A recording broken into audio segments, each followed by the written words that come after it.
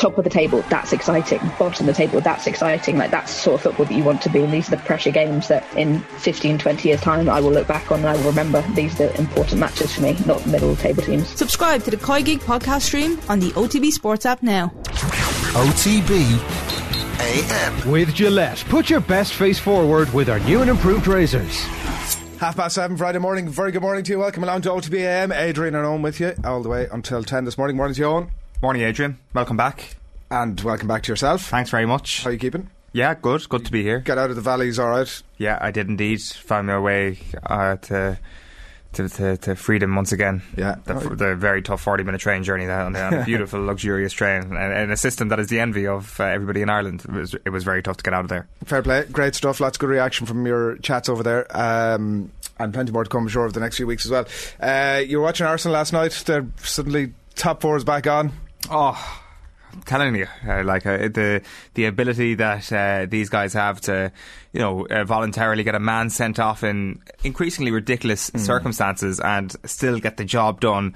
There hasn't been too many instances where they got the job done before last night, is incredible. And last night's red card was one of the more obscene of the season, which is saying something. I'd still have Thomas Partey flying all the way home from AFCON for the sole purpose of getting sent off as number one. But at number two was Gabriel Martinelli last night getting double yellow carded in the exact same play, pushing a player and then tackling a player at the end of the play in both yellow card offences and the correct call from the referee. I just hadn't seen it too often in the past, and it was a very typical Arsenal moment. The issue was that Arsenal were 1-0 up, so what they had to do was do a Liverpool in the first leg situation, which was put their backs to the wall and hope that they could grind their way out of that situation, and that's exactly what they did.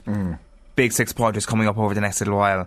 Brentford, Watford, and Wolves again, which actually is not even being sarcastic, another 6 pointer. So Arsenal may actually finish in the top four without being very good, and that's not a bad situation for them to be in. The red cards on the face of you think that's great, but fighting spirit, this is brilliant, it's exactly what's required. And Arteta can't be behind the scenes going, lads, stop getting red cards. He has to be saying, listen, fire in the belly. But then you kind of get the detail of what's going on, and it's not exactly like flying into challenges and stuff. That's actually a good point, especially the first of the two Martinelli yellow cards. It was a little push, at least do a bit of damage, or at least be cynical, or like the second part of it I can see if he thinks that there's an opportunity going to arise for Wolves, take the yellow card. There's no need for the first one, so yeah, I'd agree with that. The problem with Arsenal now is that if they keep getting red cards, they just won't have any good players left to play on the pitch. They're really at the end of the thread here, so they were due to be playing Chelsea this weekend. Obviously that's not on at the moment, and then it's Brentford on Saturday week for them, so a little bit of a pause before that happens. I'm in agony this morning I'm not going to lie to you. I've started back playing a little bit of sport over the last few weeks. One of my kids is involved in the local GA club, so it's a super club as it's nationally described, but I have to say the longer you're there, the more you pick away at that and actually discover the amazing community that's involved. But the latest iteration is that they brought us down for sort of an introductory to hurling course. It was run on a Tuesday night over I think about 4 weeks, and yeah, it was great. It was like I kind of went down expecting it to be a little bit of a sort of a coaching clinic and kind of a walk around to see what was going on, but it was like full on. They were kind of running you through all the drills that the kids would do, and it was brilliant. But anyway, it led from that into here on a Tuesday night there's going to be a bit of a puck around. We're going half-paced hurling it's called, and we're going to see if there's any interest and see if we can get a few games going. 60 lads signed up for it. Wow. Sorry, more than 60, but 60 lads are turning up for it on a pretty much a weekly basis every Tuesday. We're talking about old lads here, really, aren't we? It's lads in their 40s and 50s, so for you, Owen, absolutely that constitutes old. I accept that entirely. There's nothing half-paced about it, as it turns out. Like, I played hurling for about 2 weeks when I was about 12, and I'd be well able to go out and, like anybody else, get a ball and slither and puck around the local park and think, geez, I'd be alright at this. Yeah. But it's a different thing when there's like fellas bearing down you and you're trying to get a crack away. There's hook and schelp and everything going on down there. It's but it's brilliant. There's a real like community men's shed feel almost about it, in that, like, when I look at my own situation, right, in terms of everything else going on in my life. So we had a third child a few weeks back, and about a month into it, it and of itself reminds me of Ireland, New Zealand in Hamilton about 10 years ago, and myself and my wife are like Mike Ross and Paddy Wallace flailing at challenges coming left, right and centre from Israel Dag and Sonny. Every time we get up off the floor on Sonny Boy Williams is running another try, and all you can do is sit there and go like, I mean, these people are unbelievable, and we're just here as prep for them. You're 62-0 down. To be the best version of themselves, to, you know, go on and beat Australia in a World Cup final, or like master Irish at junior infants, or whatever the case might be. But it does feel as if we're getting pulled asunder left, right and centre at home. So that's the context of that. And then, me talking to my wife about about how hard that is, she's the last person in the world I can speak to about that. Having had like a child 4 weeks ago, listening to me, she's literally the last person that I can speak to about any of that. So it does feel like as if we get on to the hurling and it's like, how are you getting on? There's a real sort of deep connection there, and it feels like, you know, we're kindred spirits. You coming home with your aches and pains, trying to garner sympathy, probably doesn't go down. She listens to me, to be fair to her, she does listen to me. I'm not sure any of it goes in, but I'm still, so it's like, that was Tuesday night. Today's Friday morning. I'm in agony. I'm in absolute agony. Like, I have bruises up and down my legs. I cracked a hurl. We were out on, I said on Tuesday night, I cracked. You can see a picture of it there on the screen. And doesn't it look like, he was scalping. There was a bit of skin and hair flying there. I'd say the clash of the ash. That's a good tribute to Pádraig Maher right there. What actually happened was that there was a right coming together at one point between two lads, and one Tipperary fella did say, well, no, that's a great old tribute there, but that was me trying to bat down a ball and the hurl came apart. But anyway, we're getting sorted for another one. But so that's it, and it's just it's a brilliant connection in a way that I do feel that the GAA does so many things right in terms of harnessing the community, and like the biggest volunteer movement in the country, and like you look at the numbers that are involved, but it doesn't really tend to engage people in an organised way beyond, if you're not interested in being involved in the junior season, that competitive level of having training and games, if it's just that five-a-side nature to it, hasn't, I should say, typically historically done that well with engaging people. But this type of thing is absolutely brilliant. It's just that it is against all marketing regulations in the sense of half-paced hurling. It really isn't. Like, it's full bore. Once the whistle goes, our lads are rolling back the ears, and you can see the fellas who've played a bit of senior. There's plenty of them down there who've played a bit of senior hurling. Yeah, and no, they really stand out from the crowd. And when you say you played for 2 weeks in your teens, do you mean that literally? Yeah. Right, that's pretty impressive. I mean, like, hurling is not necessarily a game that you can bluff. In much the same way that I would say football is the same, not Gaelic, soccer is the same. Like, I think that with Gaelic football, at least you can, if you're playing at that level, you can grab the ball, hand pass it to somebody and hide. With hurling, like, there is a touch involved, there is an actual ability to make contact with the ball that only comes with practice. If you haven't played hurling until your 40s, you're a bit screwed. So I'm a little bit suspicious of your 2 weeks thing. So fair play. I don't know what you're a bit suspicious about. If you were to see any video of me in action, Owen, you'd be like, this guy, he is brutal. I'm absolutely not sitting here saying that I'm offering anything. I did score a goal on Tuesday night, though, so I mean, there was you started. Describe the goal to us. Well, so the ball comes across. I've leapt in the air, AFL style almost, to reach into the night sky and, you know, pluck this ball from the air. It wasn't exactly in my mind's eye. That's what happened. Yeah. I mean, in reality, I'd say the video might look slightly differently. But I got a short grip in the hurl, which I hadn't thought about in week one. Only when I heard somebody who actually knew what they were doing tell one of our opponents, take a short grip, have a lash. I thought, short grip, that'd work. Because before that, I was having a shot on goal, and every time I got near it, I'd fling it out here and I'd have a go at it. And like anybody within an arse's roar me was knocking it out of my hand. So the short grip worked, sort of sideways on goal, in it went. And I'm not going to lie, after that I kind of thought, that's grand. That's me done. I can go home now and tell everybody I scored a goal, and that'll be, I don't need to do much more. Was there a little fist bump? Was there a little celebration? Internally, I know you wouldn't be, Jesus, the hurling snobs wouldn't be having that. Like, you couldn't go out sort of high-fiving anybody or... Fist pumping is second nature to... I suppose you didn't win a free out. That is... Yeah, no, free out, or having a shoulder off someone or whatever, like Dermot O'Connor style shoulder off somebody, that would definitely be appropriate. But anyway, I'm feeling the aches and pains of it. It's brilliant, and I love it, and the collegiality of it, the community of it, it's fantastic. I encourage people. I've sat around, I'm 44, I've sat around for pretty much the last 15 years saying, I'm going to do something. Will you wait and see, I'm going to do something.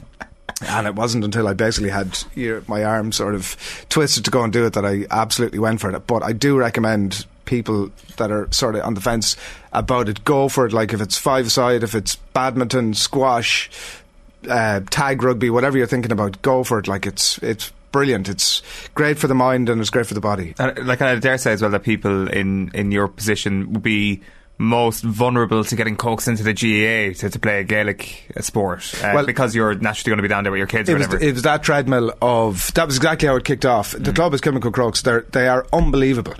Honestly, from day one when you go in, they harness that volunteer movement, and they had the structures that are in place are so slick of making sure that whatever opportunities are there for you to be involved and to contribute are opened up, and it's brilliant. So I love it, and I mean, I think my plan is to go every second week. To be honest, Dawn, every second week is about right. I'm feeling, having crawled out of the bed this morning, literally to you're the next morning you're barely able to put your socks on.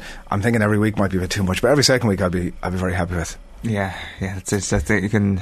I mean, it's the Astro really as much as anything else. I think that is a great shout. That is a great shout. Whenever the main pitch is fixed up there, I'm sure they'll absolutely let us crowd hackers over to have a lash off it. Obviously, in terms of real sport this weekend, the Joey Carberry game, can we officially just call it the Joey Carberry game? Because, I think these games can take on a life of their own, and the narratives around them can become very clear. But Joey Carberry, I was just looking at some of the stats around their own, and I haven't read a huge amount of the previews about the game yet, and was surprised to see that it's his first ever Six Nations start. This is Andy Farrell is obviously all in this guy, is back up to Johnny Sexton. I think it's my initial reaction when I saw the team names was crap, and then I thought, actually, well, in terms of the World Cup, it's probably ideal preparation in a lot of ways, because this is the exact sort of thing that can happen within a few days of a crucial World Cup game. And I think that this is a really important game in the context of the World Cup as well, because there won't be another opportunity to play France in France until the probability / possibility, whatever way you want to look at it, of them facing one another in France in next year's World Cup. So this is a massive game in that context. And what Ireland would have got out of it, obviously, with a full team with Johnny Sexton there, is the ability to lay down a marker. But what may stand Ireland in better stead is an answer to the most important question that we've had over the last couple of years, which is who is going to step in when Johnny Sexton does eventually fade into the background. Now, there are two factors to this. The first factor why this question has been kind of put on the long finger is that Sexton has been outstanding when it's been needed the most, and he was brilliant last week. The second factor is that some of the understudies haven't been. Like the at Leinster and at national level, nobody's completely blown the coaches away to the point where Sexton has been under any real threat. Granted, the bar to reach there is pretty high. One of Carberry's reasons for that has been his fitness, and he is getting to the point, or he's probably already at the point, where you constantly have this worry around Carberry is how robust can he be, like how many minutes will he last at the weekend. Now that's due to, I suppose, coming back from injury, and this being one of his first games back from injury, but also if he is your starting out half and Sexton in an alternate universe is out for the entire Six Nations, how many games would you have expected to get out of Carberry over the next little while? So that's a real concern. But the one way you can actually alleviate some of those concerns is by throwing Carberry into the deep end, and he's been forced to throw him in this weekend. So it absolutely is a good thing. He wouldn't have done it unless your man wasn't limping around, but yeah. And I look back sort of at the games that he started. Like, he's 26 and he seems as if he's been around for ages, right? He's been 6 years. I think it's his 9th ever start for Ireland. That is a really... he has he might have, I don't know, is he 25 or more caps? Something like that, yeah. That's incredible. And like, when you look at the quality of games, they're not great. Like, it's Japan and the USA last July, a warm-up game against Italy in August 2019, November international against the US in 2018, Italy and Chicago the same year. Like, they're not... There was an Australia game in there as well that was probably the climax of it so far, but these are not quality games. This is a real step up for Joey Carberry at the weekend. And like, you're right, I think opportunity, obviously when he was at Leinster, injury has dogged him a little bit as well, and then form, and like, it's got to be the coming together for Joey Carberry this weekend. It's his big opportunity to tell Andy Farrell and the nation that it's grand. When you talk about the difference of the quality, the difference in quality, Sexton's up here and the rest of them are fighting out for second place. This is the biggest opportunity that any of them so far have got to say, it's grand, I got it. Yeah, like what is interesting is that this opportunity for Carberry essentially came up 2.5 years ago. Like at the 2019 World Cup, there was a premeditated decision to rest Johnny Sexton for the game against Japan, and Carberry wasn't available, and Carty ends up being that guy. So like, this is how far back this thing goes. That is how frustrating it has been for the last 2.5 years for him, that I would make a case that if Carbery was in the first game against England in the 2019 Six Nations, for example, people would have less trepidation about that than they have about this weekend. He's 3 years older, he's 3 years wiser, and yet there are people have way more concerns. You give him a break. He's a young fella, it's fine. But in terms of his caps, he's still that guy. I basically think that question marks have emerged over the last little while, and I accept today are unfair question marks because he just hasn't played enough rugby. But I do think that there are legitimate question marks over how robust he is. So, like, this is like the opportunity for Carbery to say, that's nonsense. You're talking nonsense. I mean, I've just been unlucky with injuries over the last little while. I haven't hit those heights because I just haven't been on the pitch enough to hit those heights. This weekend is where he puts that down, because when you're talking about some of the more talented players in the Six Nations, I'm not for 1 second suggesting that he was anywhere near the talent of Antoine Dupont or Ntamak a few years ago, but like he was one far off it in an Irish context. In an Irish context, he was definitely the kid who was going to take Sexton's jersey. And I mean, this is, I guess, when you put them in parallel with the French opponents that he's got this weekend, he's got to be looking across the line at the halfbacks for France and saying, okay, maybe the hype around them and like, I mean, Dupont is World Player of the Year. I'm not drawing any parallels, but he's got to be thinking, I can at least hold a candle to them. I'm as talented as at least some of those backs that are going to be lining out for France this weekend. So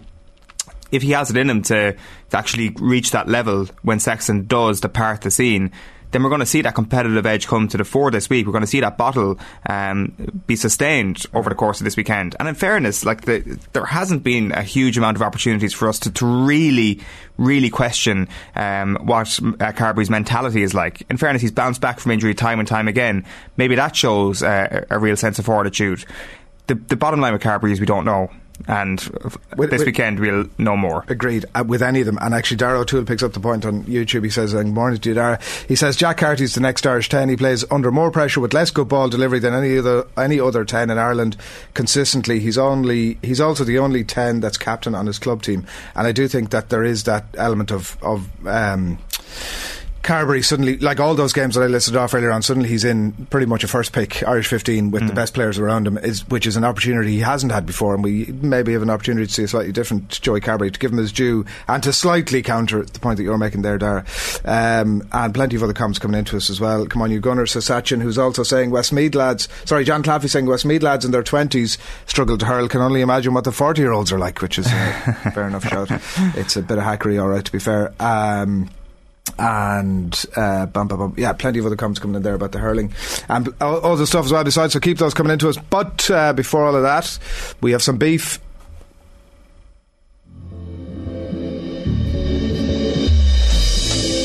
Well, I don't like them, and I don't have to work with people I don't like. Patrick Vieira is 6'4", so I was having a go at Gary Neville. He says, come and have a go at me. You should have gone to Specsavers, Charlie. Well, maybe you should go also then, Jeff, because you couldn't see driving home the other night.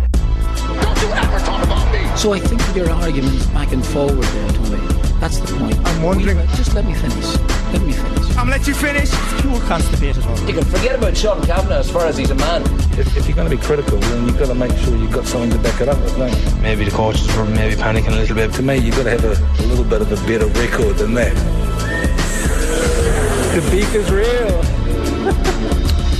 Okay, we are quickly bringing you some NBA beef this morning because it was NBA trade deadline day yesterday. The meat of choice this week is Philly cheesesteak because Joel Embiid and Ben Simmons, their beef has been cooking along nicely for quite some time and it reached new meaty levels this week. So let's bring you the backstory here. So on one side of this beef, you've got Joel Embiid of the Philadelphia 76ers, who was a 2014 third overall pick in the NBA draft. That's on the left-hand side beside the Kawhi Leonard buzzer beater. If there's ever an opportunity to put that photo on screen, I take it. He's the current front runner for the MVP award, Embiid. Basically, he is good at basketball. On the other side of this beef, you've got Ben Simmons, not of the Philadelphia 76ers anymore. He was a 2016 first overall pick in the NBA draft, rookie of the year in the league in 2018. He is also good at basketball, just not good at basketball in the way you'd like your modern basketball players in the backcourt to be good, because basically he can't hit a three-pointer for his life. This has been an issue for quite some time, but it really became a big issue in last season's playoffs, where things started to go very, very wrong publicly for Simmons. So in the playoffs, he becomes the worst free throw shooter in postseason history with at least 67 attempts. His record from the line is just over 34%, worse than Shaquille O'Neal himself. So it becomes an issue where not only can he not shoot the three-pointer, he can barely shoot the free throw line at this point. This all reaches a very embarrassing head in Game 7 of the Eastern Conference semi-finals when they're up against the Atlanta Hawks. And as we can see here, Ben Simmons is in this position, number 25, and he decides to pass the ball. Doesn't even take the layup. He's afraid he's going to get fouled if he goes up and he'll be put to the free throw line, so he passes the ball. It is an embarrassing moment. It is an obscene moment. He is 6'11". This becomes a major story in the league. You might think at this point that Simmons needs an arm around his shoulder, but that's not what he gets from his teammate Joel Embiid. And you can tell he's awkward in this post-match interview, Embiid, but it's pretty clear what he thinks the key moment is in that match. One was, when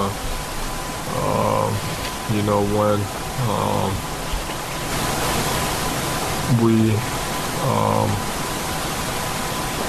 don't know how to say it, but I thought the turning point was just, we had an open shot and, we made one free throw and we missed the other, and then they came down and scored, and we didn't get a good possession on the other end, and Trey came back and he made a three, and then from there down 4, and then it's on me. I turn the ball over and try to make something happen. So the turning point was Ben Simmons not taking that layup himself, and Simmons is very upset with this. According to sources in reports recently, he's upset that Embiid blamed him at this point, despite the fact that Simmons did not blame Embiid for their loss to the Raptors in 2019. That's the series with the buzzer beater. The unhappiness then gets taken into last summer, into the off-season, when he goes to train in Los Angeles and decides his relationship with Embiid is broken. It's run its course. They can't work together again. Embiid called Simmons' comments in this case disrespectful, and the Sixers can't actually make a trade work. So he's stuck with the Sixers last summer, and then he declines to go back to work for pre-season, citing mental health reasons for his absence. But he does eventually go back in October on the eve of the season. Now this comeback doesn't last long, because on the 19th of October, the day the NBA season starts, Doc Rivers asks him to take part in a training drill.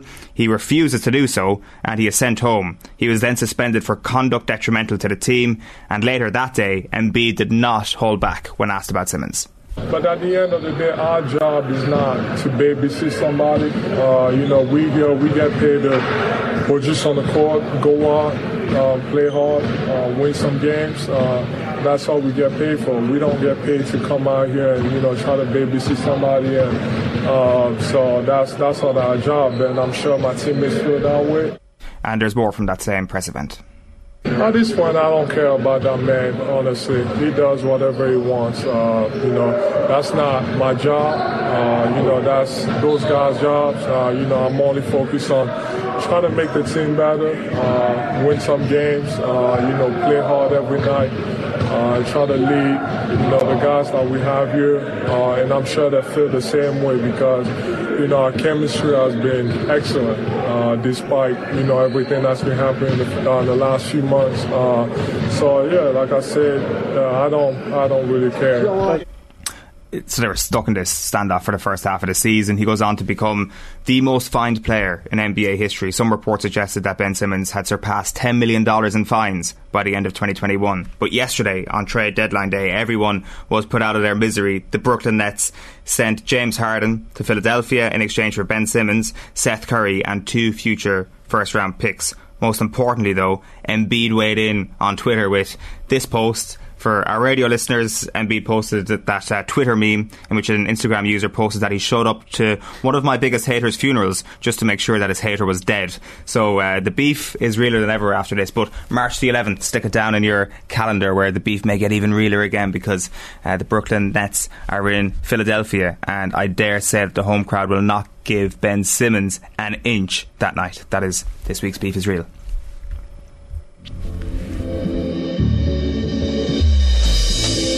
Well, I don't like him, and I don't have to work with people I don't like. Patrick Vieira is 6'4", so I was having a go at Gary Neville. He says, come and have a go at me. You should have gone to Specsavers, Charlie. Well, maybe you should go also then, Jeff, because you couldn't see driving home the other night. Don't you ever talk about me! So I think your arguments back and forward there, Tony, That's the point. I'm wondering... Just let me finish. I'm let you finish. It's pure constipated. You can forget about Sean Kavanagh as far as he's a man. If you're going to be critical, then you've got to make sure you've got something to back it up with, don't you? Maybe the coaches were maybe panicking a little bit. To me, you've got to have a little bit of a better record than that. The beef is real. The beef is real. 5 to 8 Friday morning. You're watching OTB AM, brought to you by Gillette. Good morning. Start with Gillette. Put your best face forward with their new and improved razors. Here's what's coming up between now and 10 for you this morning. We're going to get into our quick picks. Will is standing by. Tom is standing by in just a couple of moments' time. Update you on where the table is at after last week as well. Vinnie Perth is going to talk Liverpool. He's going to talk Brendan Rodgers and exactly where his stock is at this morning after the 2-0 defeat last night. Probably a bit of Arsenal as well. And looking ahead to the weekend, we'll let you know what's happening across the back pages. An interesting story developing from the Winter Olympics this morning as well. Let you know about that a little bit later on. Alan Quinlan will look ahead obviously to Le Crunch, as we're obliged by contract to call it, this weekend. Ireland against France in the Six Nations. We're going to talk to two lads who 20 years ago were lining up for Galwegians and are now preparing to row 5,000 kilometres across the Atlantic in a boat, and it's pretty insane. We're going to talk to Fergus Farrell and Damien Brown at 5 to 9. Crappy quiz, live crappy quiz. I know it's what you're all hanging around for. Owen's been busy all week, and 10 past 9 coming your way there, and then Colin Fennelly in conversation with OTB last night from 9:30 this morning. So that is that. But right now, 5 to 8 quick picks. Some of these critics, these pundits, I absolutely adore them lads. I have unbelievable time for them, but they're a great bunch, but it's not acceptable. They'd like to play the hard man when they're on it. It's not very pleasant when you're trying to manage a team. All you're looking for is a bit of civility and a bit of decency, but they just dismiss you like you know, you have nothing to do with the bloody occasion. Well, good morning to you, Tommy. How are you getting on? Morning, chaps. Morning, lads. Scandalous omission of not having hurling predictions last week for the start of the league.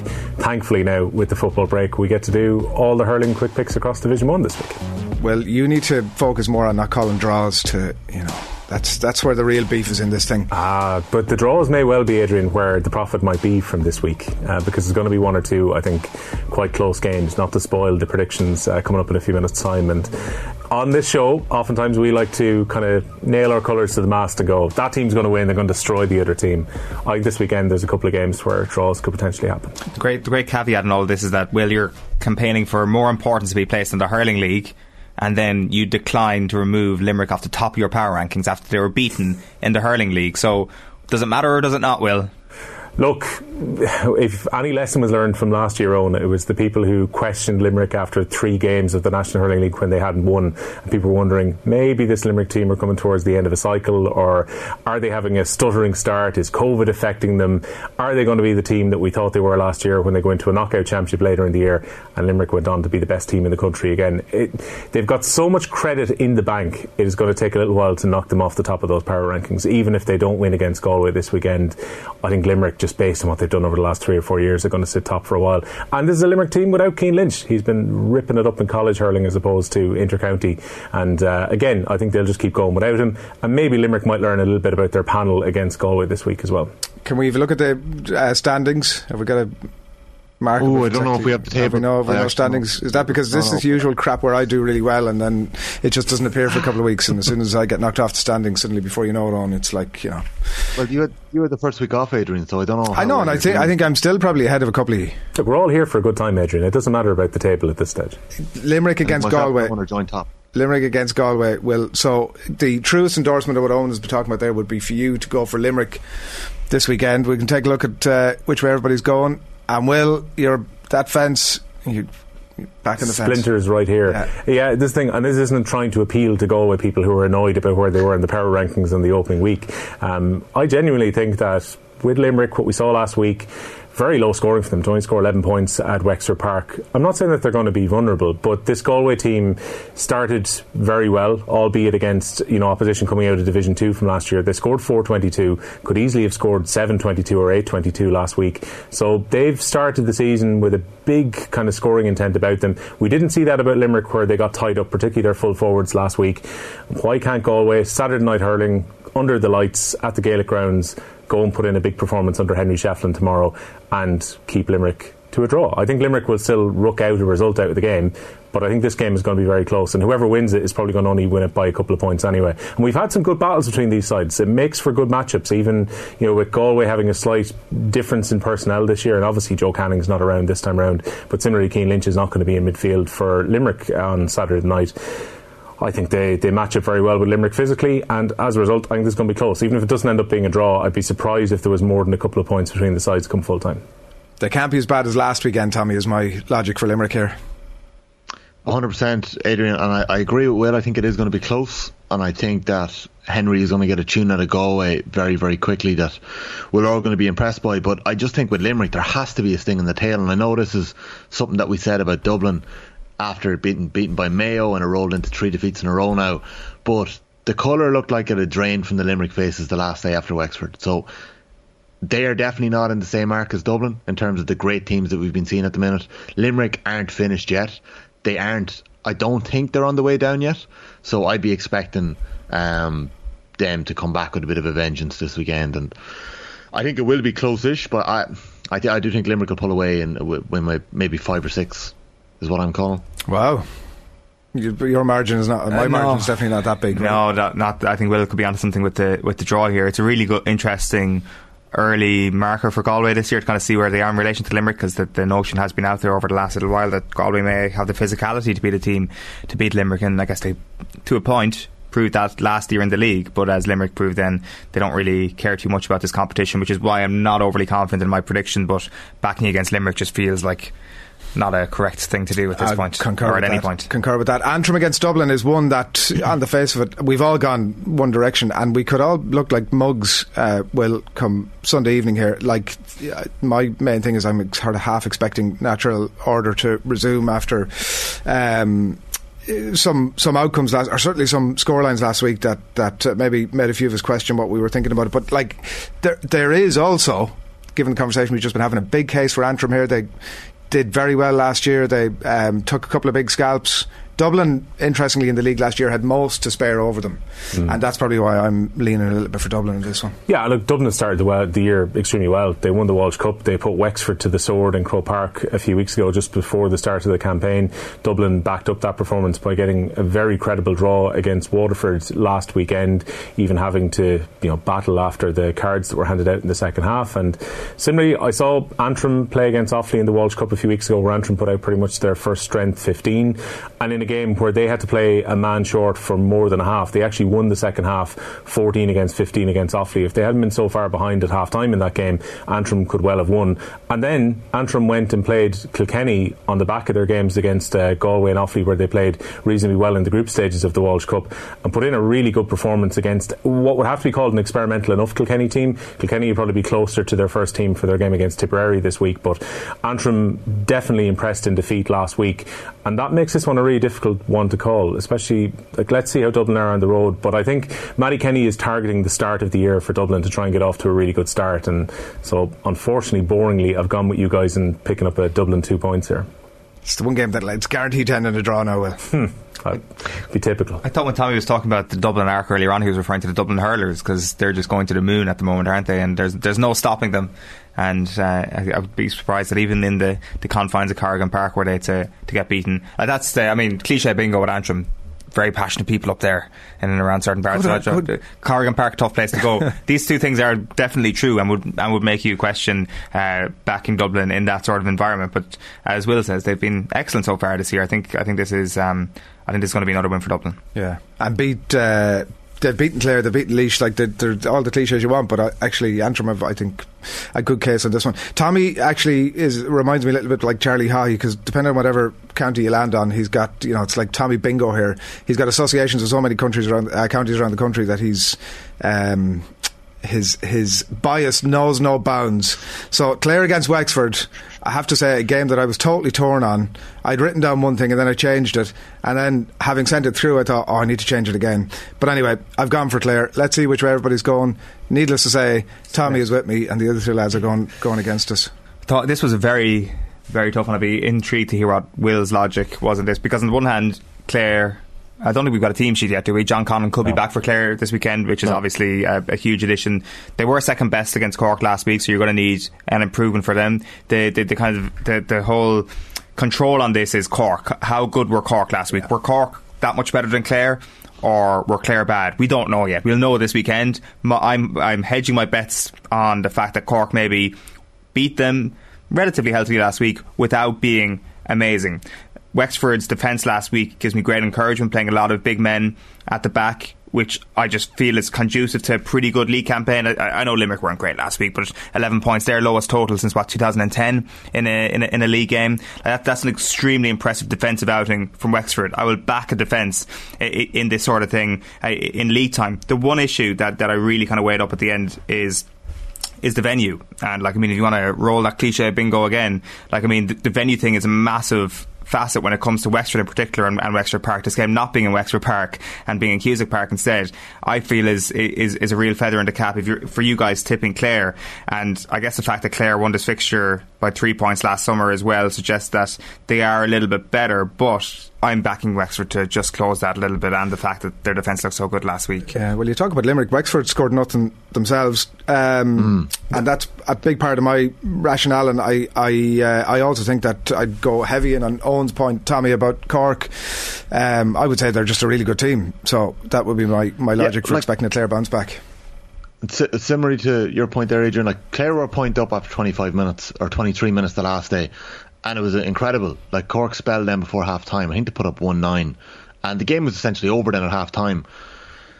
This is Brian Lohan's third year in charge of Clare. They would have been really disappointed with coming home from Cork the last night. They're at home. He's going to want to make a statement. I think home form in the league, or home advantage in the league, is a big thing. And I don't think there's a whole pile. I know Will has done his power rankings out and he's been getting a bit of grief for them, but I don't think there's a whole pile between the teams in the middle pack, between Galway and 9th, in and around to the probably number 2. Who's number 2 in your power rankings? Will? Cork at the moment, but just ahead of Waterford, but not a huge amount in that. There really isn't a huge amount between those 8 teams there. They all have an opportunity this year to possibly challenge Limerick. So I just think Clare, there's going to be a response in Cusack Park this weekend. You saw the incredible story during the week of St. Joseph Tulla winning the Harty Cup, beating Ardscoil Laois. If you don't get a response off the back of that, I don't know.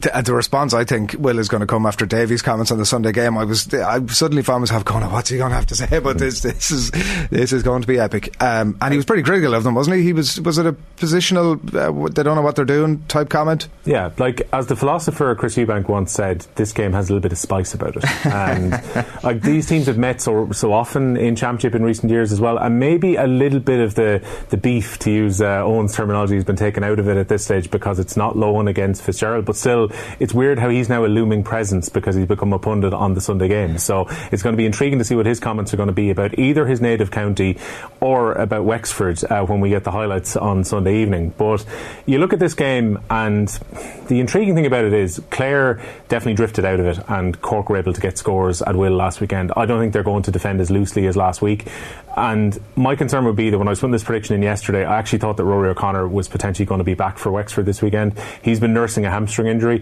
and then wasn't able to play Sigerson last night, which would indicate that he's not going to be back for this weekend. So it's a Wexford team going to Ennis without Lee Chin and without Rory O'Connor, and given how many scores Rory O'Connor gets for the team, it puts a lot of pressure back onto MacDonald to almost carry a lot of the scoring load and Jack O'Connor within that forward line for Wexford, which makes me wonder about the prediction. This one is such a difficult one to call as a result of that, and Clare people will probably think they've got the number over Wexford in Championship over the last couple of years, and that they'll just carry on and win this weekend. I think there'll be a response from Clare, but if Wexford hurl with the type of manic aggression that they showed against Limerick last week, I think they've got a good chance of upsetting it in Ennis on Sunday afternoon. Going to scoot through a few of the next ones. Offaly Cork, we've all gone one direction on that. Waterford against Laois, we've all gone one direction on that. And then Tipperary against Kilkenny. Let's take a look here. It's tip across the board. It's another one that, who the hell knows? Can I just say, Adrian, before we go on to Kilkenny and Tip, the one thing to remember is that Laois put in a really strong performance against Waterford in the Championship last year, which is almost like a catalyst going into this year, is that if they can perform the way they did in that qualifier, they've got a chance of advancing from where they were under Cheddar Plunkett at the start of last year. And Laois, they're without Paddy Purcell because he's suspended after the red card from last week against Tipperary, But again, they hurled very well against the new look Tipperary team last week. So I know we're kind of writing it off, and Cork should win handsomely in Burr against Offaly, but Laois could actually put it up to Waterford in the other game. I fully expect that Waterford are going to win, but I think you have to respect the way Laois hurled against them last year. It's only that you mentioned Laois. You should all feel embarrassed, yourself and Tommy, particularly after last weekend and the comeuppance that Laois were on the end of again at the hands of Westmeath. I don't know what you lads are thinking. Like, it totally undermines any credibility that you have in any of these conversations ever. The nonsense you that they keep banging on. There was a comment on the... I did not call Laois. It was a misgraphic if you watch it back. There was a comment on the Football Power Ranking saying that I and Westmeath need to get a room. Turns out we have a room. Wow. Me and Adrian Barry on a Friday morning. Now this is we're moving into proper spice bag territory here. You're going with Tip on? I'm going with Tip in this one. Yeah, like I think that the Kilkenny performance, the mystery of the Antrim performance last week, given it wasn't on League Sunday, is something that we're looking at in kind of cold numbers, and the Tipperary kind of recovery after the loss of the Mahers is going to be something that possibly gives them added motivation over the course of these next few weeks. There are a couple of spots up for grabs in that team. They're playing at home this weekend. For me, it's just edging it. Like I appreciate why Will is going for a draw in a lot of these games, because these games are patently close and impossible to call. But you do realise that, like, there's a small probability of a draw. There is a greater probability of just picking a side in defence here, Will. So I think he should be applauded rather than being criticised for sitting on defence too much. Yeah, look, Kilkenny obviously will be watching on tomorrow afternoon to see how TJ Reid and his teammates at Ballyhale get on, and he transforms them when he comes back into the team in a few weeks' time. Without him now, you look at how experimental they went against Antrim last week. I'm intrigued to see 9 o'clock tonight when the team sheet comes out from Kilkenny, because Cody tends to put out a pretty legit team ahead of the weekend.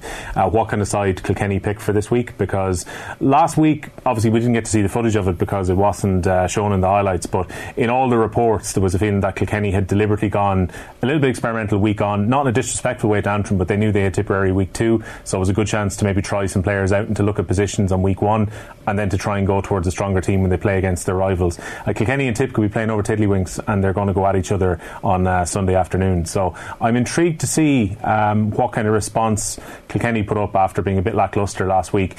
And Tipperary, I saw a bit of the video of the game against Laois. They had weird stages in that game. I know missing the penalty would have put them into a very comfortable position, and they almost left Laois in the game, where Enda Rowland, the Laois goalkeeper, was able to send over some long range frees to keep them within touch. But Tip will feel that they probably should have killed the game in the second half when Laois went down to men.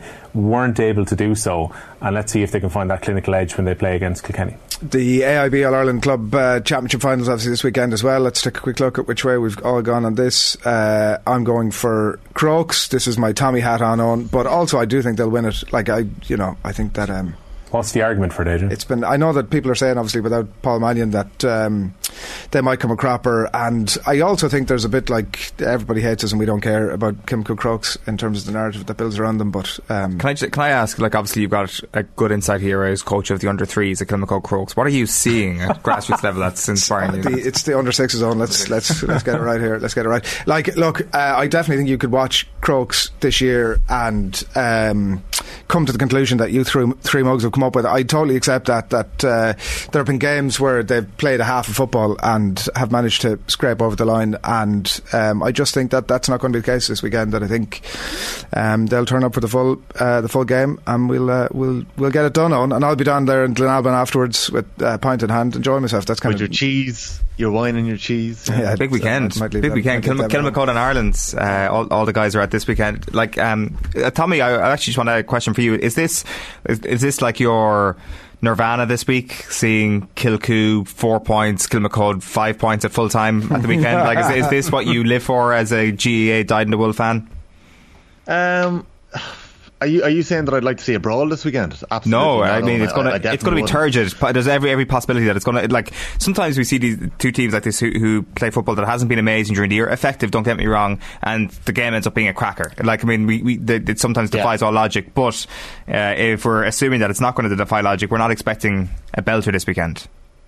No, I think you're right. I think it is going to be that type of game. Although, like, I do think Kilcoo are a different animal than what Crokes have met so far this year. I think Crokes have got away with it at times. I think against in Pearses in the semi-final, Pearses will probably have regrets about not going for that game enough when they probably had the chance to. And Crokes were very good at managing that game as it went on. I just think Kilcoo with the Brannigans, they got away with what happened at the end of the game against Finbars. I just think there's too much quality in that field from Kilcoo across the board. They're sick after Corofin bet them after extra time in 2019. They feel like this is their chance, and I just think Adrian's going to be crying into his cheese board on Saturday. Let's see what way the hurling has gone. It's a split vote there, and we don't have a huge amount of time to get into it, but we do have, just before we leave the quick picks, Will's 30-second review of Les Mis.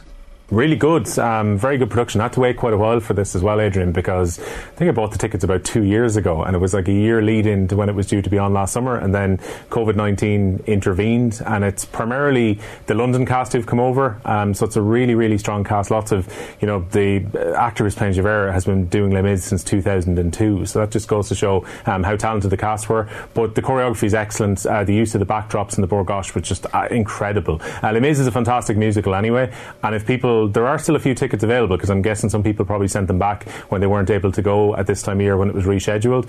It's running for a few weeks. I think it's running for 3 weeks at the Bourgoche. If you got a chance to get tickets, go and watch Les Mis. Will O'Callaghan has not been paid for this slot, and nor was he teed up about it. That was an incredible review. What's the main song in Les Mis?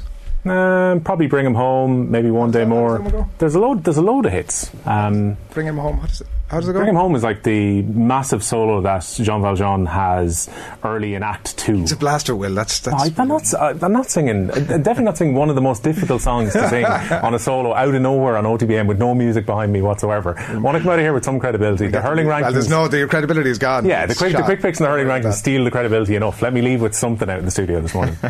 Thanks, lads. That's quick picks. Cheers. I absolutely adore them lads. I have unbelievable time for them, but they're a great bunch, but it's not acceptable.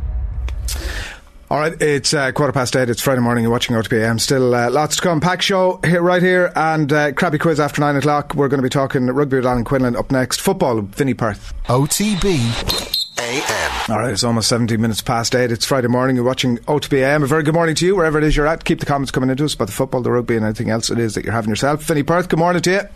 Morning, how are we doing, man? Going good. You were watching Liverpool beat Leicester 2-0 last night. Another chance, obviously, for Liverpool to remind Brendan Rodgers about that he was punching above his weight in that relationship, and that was certainly how it worked out last night. Only for Schmeichel, Vinny, it could have been a bit more. Yeah, I thought Liverpool were really, really good. Started the game really well and just dominated. Leicester, I suppose, were under par as well, which helped Liverpool on the day, but I think there was huge positives for Liverpool. They've spent a month or nearly 6 weeks at this stage without Salah and Mane, and albeit they haven't played lots of league games, they've continuously won or done really well. So it was a really positive night for Liverpool. Diaz looks like, again, Liverpool's recruitment department by and large have made really good decisions over the last number of years. You compare that to other clubs, like Jota has been an amazing signing for them. And Diaz just looks like a proper, real Liverpool style of player under Klopp. He looks a perfect fit. He's only played a game and a half, and for me, he looks outstanding. Looks a real find. And to be honest with you, it might sound strange to some people, but you can see him putting Mane under lots of pressure. That's how good he is in that position for me. So it's what a manager wants, real strength and depth for Liverpool. So a really good night for them, albeit I still have some concerns about the midfield. I think that's what's holding them back at the moment. But excellent night for Liverpool, and Alisson had almost nothing to do on the night. Say all of Klopp's attacking options are fit for the second leg of the Inter Milan game, for example. Who are you starting now in that front three? I suppose from a manager and where you're coming from, it would be hard not to go with Mane, Salah and Jota. They're the form three for Liverpool. Firmino's form has dipped off a little bit over the last sort of 12-18 months, and which is great that Jota has come in and sort of scored all them goals. So yes, at the moment I would say Mane will come back into the team, but I'd be on red alert if I was in. This guy Diaz looks the real deal.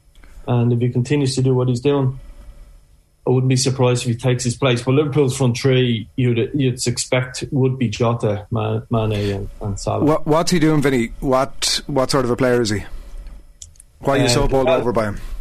I think he just looks like he suits Liverpool, which in terms of the way they play. So he's got that high energy. He'll Liverpool obviously into that counter press. So it looks like he that's why they scouted him, and obviously they've spotted that from his former clubs. But he's high press. He closes people down, but also he's got real skill and ability on the ball. He's brilliant with the ball at his feet, dribbling. The goal the other day that Minamino scored, his sort of little 1-2 with himself on the end line, that great feet, quick feet, it was brilliant. So he looks like he has a bit of everything in terms of that work rate. There was a tackle last night where he recovered a 10-yard run, sliding tackle, won the ball back for Liverpool, and the stadium got to their feet from him. It's little things like that win fans over, and they're great. Like James Milner has all of that stuff, but he has the other stuff as well. He has amazing feet, good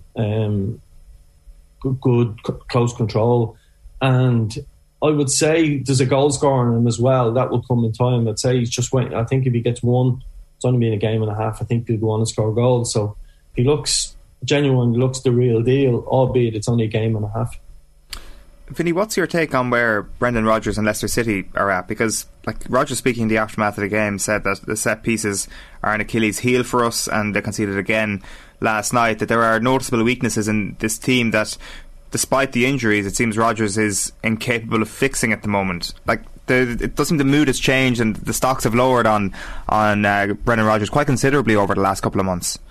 Yeah, it was interesting when Liverpool got the corner where I think it was Van Dijk. Van Dijk got the free header, and then they scored off the second one just before that corner. So my friend of mine, and I said to him, the two of us sort of agreed, this is a real chance for Liverpool because of. So if I know that and people sitting on the sofa know that, then Brendan Rodgers knows it, and you can be sure he's tried to fix it on the training ground. And I think there's a couple of things with Rodgers and where he stands. First of all, the loss of Fofana in the pre-season friendly, where just a ridiculous tackle where he got his leg broken, has been a huge blow for them. Johnny Evans has missed a lot of the season. So they've been really short in that centre half position. The Swedish international Vestergaard, who I thought was a good player, he hasn't played either. He's been in and out of form. So there's been some. The problem hasn't been scoring goals, Leicester. It's been conceding, and as you alluded to, their set pieces. I think that's 13 goals last night, mate. I think it was 12 up until last night. So I think that's 13 set piece goals to give away. So that's a huge problem, and ultimately that will come back to the manager. But when you lose, big centre halves, like they've had to play Ndidi as centre half at different stages. So yeah, I think you've got to give Rodgers a little bit. He has credit in the bank for me. There will be a lot of noise around his job, but when you look at the team that started last night, Albrighton, Lookman and Daka as his front three, I mean, and he's picked them, but people like Vardy obviously is the obvious one, has missed a lot of football this year. But if you think back to 12, 18 months ago, Iheanacho was excellent for them. Tielemans, Harvey Barnes, people like that. Chowdhury, these were first team players, and there's a lot of players who have lost a bit of form or a lot of injuries in that club, and you've got to give Rodgers a little bit of time. And when you compare, say, a club like Leicester to Everton would love to have the headaches that Leicester are having at the moment, just going through a bad run, comfortably mid-table, but over the last 3 years I think they finished fifth twice and won an FA Cup. So I think you've got to just breathe a little bit if you own Leicester, or you support them and give Rodgers a little bit of time to turn around. For me, that's coming from a football manager, and football is not often like that, Vinny. And look, you're right, and also the thing is, there's plenty of teams, good teams in the Premier League, that are going to lose 2-0 to Liverpool this season as well. But you mentioned, I think, was Iheanacho one of the players that he ditched out last night after the Forest game at the weekend? He is the favoured in the market to be the next Premier League manager that's sacked. The conversation will start to bubble up unless he arrests us sometime soon. From what you were seeing last night, did there look like, in terms of the relationship between Rodgers and, you were saying obviously there's a very obvious situation unfolding in the pitch, and his ability to change that? Did it look, in a footballing sense, when you forget about the noise, like as if there was a growing detachment from what you could see last night, or was it stuff that you think, if you could just regroup? I know obviously you're talking about players' form. That's an impossible one to know how to fix that in quick order, but from what you could see last night, like, how close do you think that, when I talk about the market and how close he is to the exit door, how close could you see in a football sense last night to his ability to turn it around, or otherwise? No, I get the noise. Like, I get. I'm obviously pragmatic in terms of being someone who's a coach and is looking at the bigger picture. And football doesn't run that way, and football clubs don't generally run that way. But and one thing that I did notice is they didn't go into the market in the January window. So that's where we don't know exactly what's going on in the club. So they signed 3 players last summer for around 55 million. But by all accounts, Leicester City lost 60, 70 million in the pandemic through gate receipts, etc., like anyone else. So while you've got very wealthy owners, they're not the billionaires of others. So there may be a process in that club where it's a rebuild. When you look at Luke Thomas at fullback, Justin the other fullback, young players, Dewsbury Hall in midfield, there may be a little process going on in Leicester where it's just a rebuilding process. And as I said, when you add in those players, like, we all thought Tielemans was good enough. Well, a lot of us considered someone like Tielemans good enough to go to maybe in Manchester United, maybe do a job in Liverpool. And I still think he has that capabilities. But he's been on the bench a little bit of late. He's lost a bit of form. And managers take responsibility for players that lose form. So I think it's a combination of all of those little bits and pieces that would I be shocked if Brendan Rodgers went to Liverpool or to Manchester United at the end of the season? No, I wouldn't be shocked. Would it be a difficult job for him? Yes, because of his Liverpool connections, etc., etc. But he is held in a high regard in English football. He is an outstanding manager.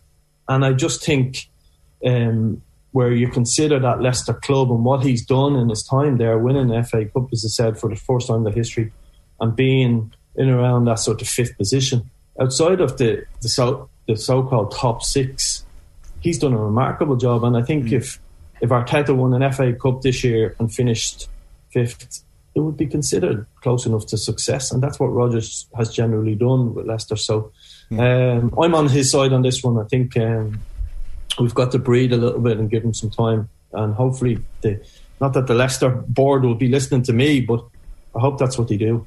Yeah, I 100% agree. I don't think like there's any question of his job being under threat. I guess the conversation around Rodgers was such a glowing one a year ago, and as you say, the Manchester United links seemed real even when Lampard was sacked as Chelsea manager. It felt like there was going to be a Chelsea move for Brendan Rodgers. So I guess the question is, can you see him getting back into that conversation again? Because it does seem that the Manchester United one is a separate case, because I don't know, people needed to be reminded of his Liverpool history or something, and maybe Rafa and how quickly he was hounded out of Everton maybe would dissuade a club from going after a previous manager of a rival. Yeah, no, I think that's a good point on that. You know, the Rafa thing is in people's mind at the moment. Whether it's in people at board level, that's separate. I don't know, but I understand that comparison. So the only difference is he's probably. I just think someone like Rodgers goes in and he revitalises the club from the bottom all the way up, and I think that's probably what Manchester United need. We're not discussing Manchester United at the moment, but when you consider what they've done in appointing Ranić, and you consider he walked into the job on his own. I was at his first game against Young Boys, and I was there for the warm-up, and the nerd in me, and I was there an hour and a half early. It was just bizarre to see him walking in on his own. No assistant manager, no coaching staff came with him, no team of people came with him. And you think of the modern day coach, comes with a team of 5, 6, 7, up to 12 people. And when you compare that to, say, a Rodgers going in, there's no way he would be that underprepared that Ranić looks like. And the results of the way Ranić is so underprepared is playing out on the pitch, because there's no difference to them than what they were under Solskjaer. Maybe a difference in shape, but not in results. So Rodgers, for me, would be a brilliant fit for Manchester United. But do I think he'll get the job?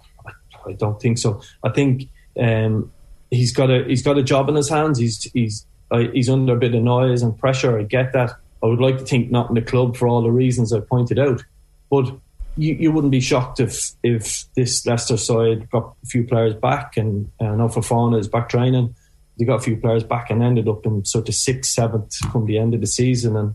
And I think Rodgers has pointed out that the squad does need rebuilding. As I said, when you look at Lookman, who's on loan from the German club, and you look at Albrighton, they're not players that are going to get you wingers. They're going to get you into the top 6, 5 in the Premiership at the moment, the way the league is being played. So, and as I said, they're scoring enough goals. It's just they've lost so many centre halves that there's enough of a case to make for Brendan Rodgers, I have to say. I just wanted to ask you one more thing about Liverpool last night, Vinny, and there does seem to be a little bit of frustration from a Liverpool supporting standpoint about Curtis Jones and maybe his lack of intent when it comes to being in possession of the ball and not releasing the ball quick enough from midfield. It does seem that maybe Harvey Elliott, if we're looking at the stocks of those young Liverpool midfielders, is a touch above Curtis Jones at the moment. Is that fair to say? Yeah, I think it is on terms of what you see on the pitch. I thought the difference when Harvey Elliott came on last night was outstanding. He gave the whole crowd a lift, and obviously Salah came on at the same time as well, so the noise level went up. For me, that's a concern in Liverpool in terms of their midfield. I think Jordan Henderson has missed a lot of football at different stages. So I think if Liverpool are playing their best midfield, it's probably Fabinho, Henderson, and now at this stage there's an argument between Harvey Elliott and Thiago, and that's how good and I think Elliott has looked when he's played for them. But I still think they need to be careful. I think they need to get a player into that midfield because they just can't rely on Henderson and the way they want to play in terms of that high line, that high press. You look at someone like Jude Bellingham, and you say they need to go out and spend big money on a player like that. And it's a bit like Diaz. Are we seeing the end of Jota? The recruitment seeing the end of Firmino to a point in terms of his form was dropping off. Great bit of business, got Jota in, and he's now taken Firmino's role. You can see Diaz is going to put Mane under pressure, as I said. So they've got to now act and go after a big name player into that midfield because we've talked on the show before about how Liverpool play, that high press. There's a reason everyone wants to know why Liverpool are playing that high press, and it looks like they're about to concede a goal. And Klopp's mindset is almost like, well, if they score 2, we'll score 3 because of our high press. So it's that midfield position. They don't play the way Man City do, so they don't have a Gundogan, a Silva bopping the ball around and short passes. It's high energy and it's high speed in there. So I think they've got to go and spend big this summer. And it looks like if they're going to close the gap on Man City or stay at that highest level, and you would say that someone like Bellingham looks like the real deal for a club like Liverpool. So, or maybe they've got someone else in mind, but they need someone in that midfield because that is a concern. It looks like they're an injury to away from really struggling in midfield. Yeah, big problems there. Vinny, brilliant stuff as always. Thanks a million. Thanks very much. See you soon. Vinny Perth on the line there on All Things Football. Peter G on YouTube wonders if Arsenal are becoming the biggest shithouses in the Premier League. That's a statement I never thought that anybody would ever cross anybody. Bite your hand off for that title, I think it's fair to say, Peter. Old man hurling sounds like good fun, says Sachin. Half-paced hurling is probably just elite level in Westmeath. Next up, Adrian plays County, says Izzult. Cody, good morning to you, Izzult. Thanks for the insult. You forgot the comment there from Cormac Dively, who just says the Athlone Bone. Oh yeah, good to have you back. I think that's a regular one. And Kaizen on YouTube, I'm having this all day long. Carty will fulfil his destiny in the quarter-final, lads. Just watch. It's written, isn't it? Carberry gets injured, Sexton gets injured, Carberry's out of form. Everybody turns to Carty and deliverance. You having it? No. Well, like, I mean, if that's what the reality is, then I think we'll all have that. But whether or not that's likelihood, I'm not sure. Like, there was a moment yesterday when I saw the Sexton injury news before I saw the team sheet, and I was like, could he actually go Carty ahead of Carbery here? I wasn't 100% sure. I think legit question. Yeah, but he's obviously there's so much so much hope in Carbery. I mean, that's the thing that it does feel that we've been quite down on Carbery this morning because of his injury past. But the thing is that the reason why we talk about him so much is the genuine hope and the genuine glimpses that we've seen from him in the past. So there's no question who's got the higher ceiling. Come Monday morning, if he's nailed it on Saturday, this conversation will be totally forgotten. It'll be like Joey Carbery. It's it. I mean, he'll be putting pressure on Sexton after the World Cup. That's exactly. This tends to be what happens, and that will be legitimate if he goes to Paris and knocks it out the ballpark. Then that's a legitimate conversation. Here's what's happening on the back pages for you this morning. Jump for joy, says the Irish Daily Mail. Farrell excited as Carbery gets his big chance. Jota just gets hotter as Reds keep up chase. He was always going to be long-term Liverpool, wasn't he, Owen? Let's face it, he was never. This guy was never leaving Liverpool. He's Liverpool through and through. Yes, man and boy. Absolutely. Keane fails to agree terms with Sunderland, writes Craig Hope as well. That is a bizarre enough one for me. It seems like, look at who knows what's happening behind the scenes. We'll probably hear about it because he'll be appearing on some media outlet near you soon, and we'll probably get the details of it. But on the face of it, I would slightly go against what I think might be the general thinking, in that he was right to turn it down. I think if everything was even as he would need it in terms of contract and support and all that sort of stuff, regardless of the level they're at, that's Roy Keane's level now. Yeah, I'd like to get the inner working of what actually happened over the last little while and on whose end it actually fell down on. I mean, you were relatively hopeful, were you, last week, that Keane could do a good job? I was hoping he would do it. The phrase I think I used at the time was that he owed it to himself to do it. We don't know behind the scenes. Maybe the contract wasn't been met. Maybe he wasn't been given funds to buy players. Who knows what the little stipulations were that were going on. He'd had a couple of interviews obviously with them, and something somewhere fell down. He was obviously interested enough in taking over a League One team to meet them twice, so I don't think that was a factor, and nor should it be for a guy who's been out of the game for 10 years and who speaks very publicly and in a forthright manner about his desire to get back into it. Yeah, he won't. I mean, Championship is possibly even a little bit beyond him at this point. Yeah, but it possibly is. It's an unbelievably tough division to manage in. Does he now?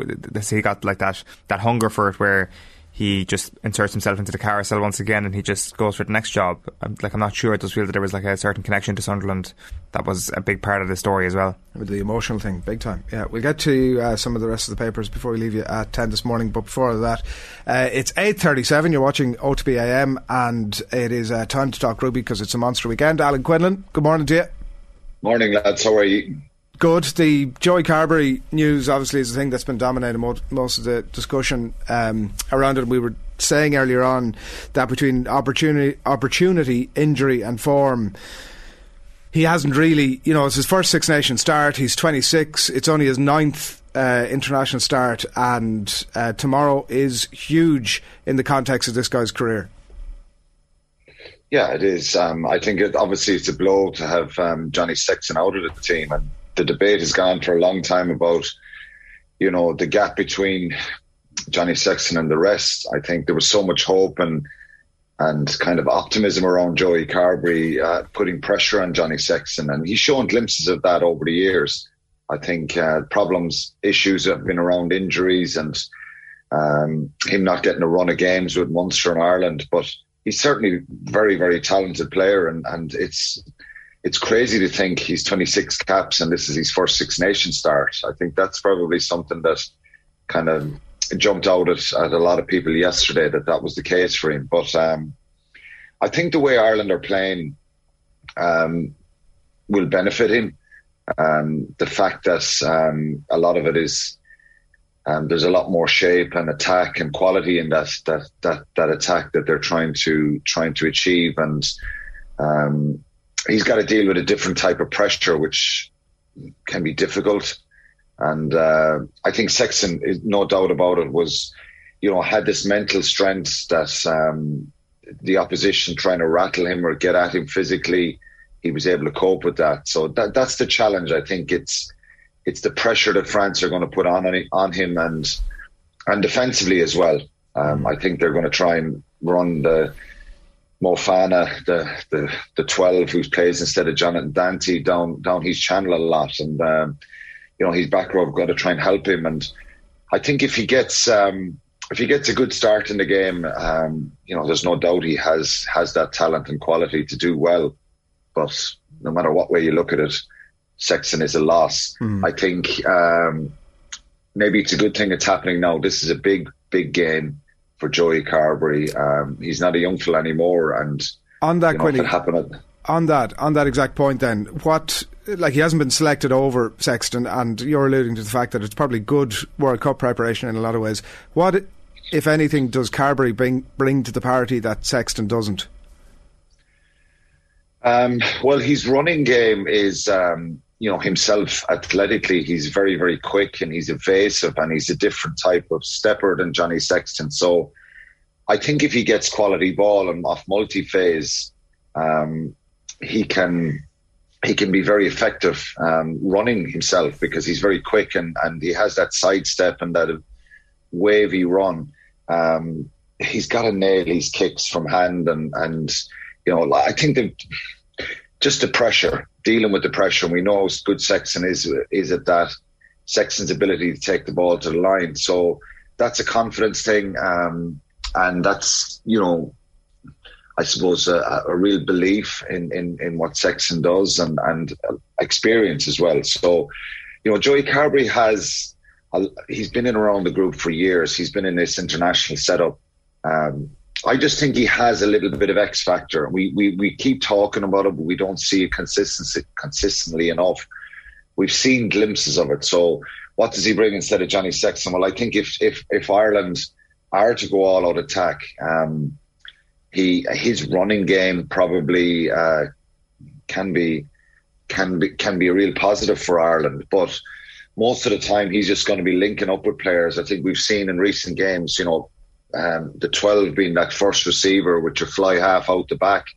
That may give Carbery a little bit more space, but it's down to good decision making as well. So Sexton is still a better player. I think in the overall package, Carbery has that decisive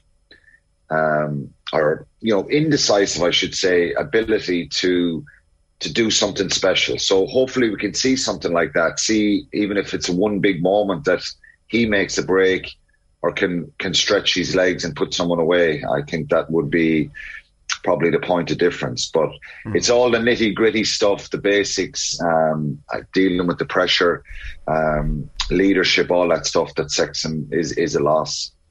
We could equally be talking in as much detail about Jack Carty obviously on Monday morning because he's potentially coming in for 15 or 20 minutes, and he's been brilliant for Connacht this season, Quinny. Like, it's a lot of people making the case we were discussing earlier on. Was there an argument for him over Carbery here, or what are you thinking if it does come to it, 15-20 minutes to go, game in the melting pot and Carty is in the mix?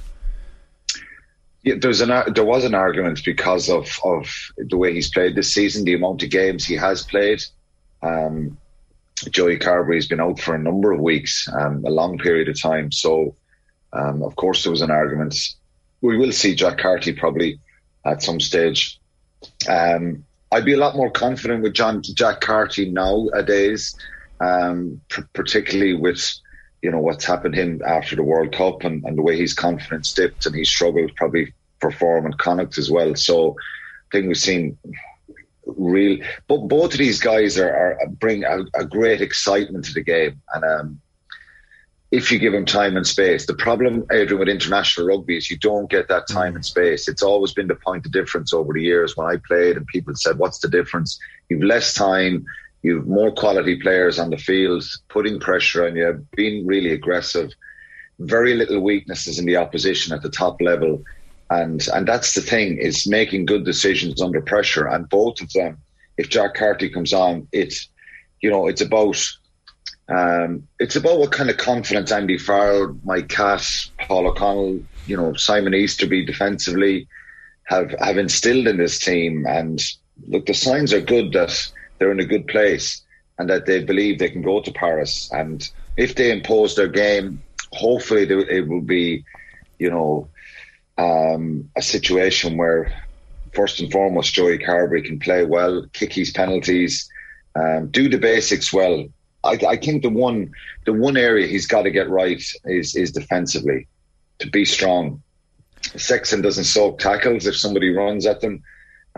He either stops them on the game line or wraps them in a way that he can lift people back over the game line. So he's very, very strong there. So I think Joey Carbery has to get the basics right first. And overall, I think the team is in a good place. And part of me really thinks that, if they get get themselves into the game and settle, that they're very capable of putting France under pressure.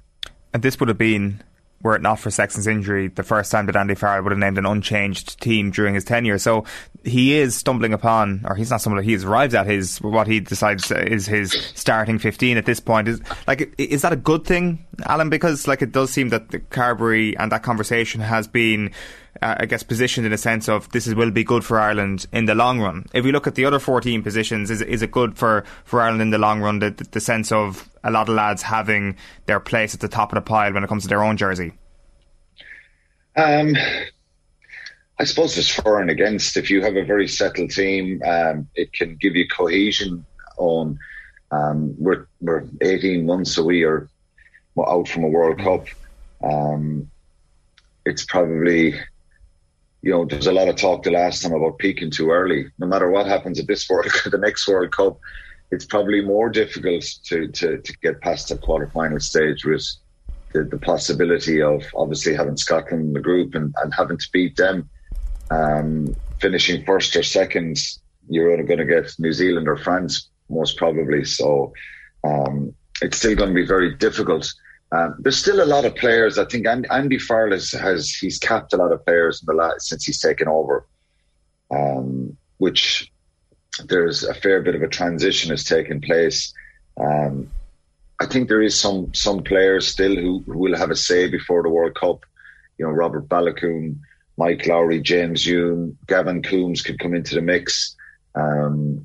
Probably need more second rows to put their hands up and really challenge the kind of top three that are there, which are Tadhg Beirne, James Ryan and Ian Henderson.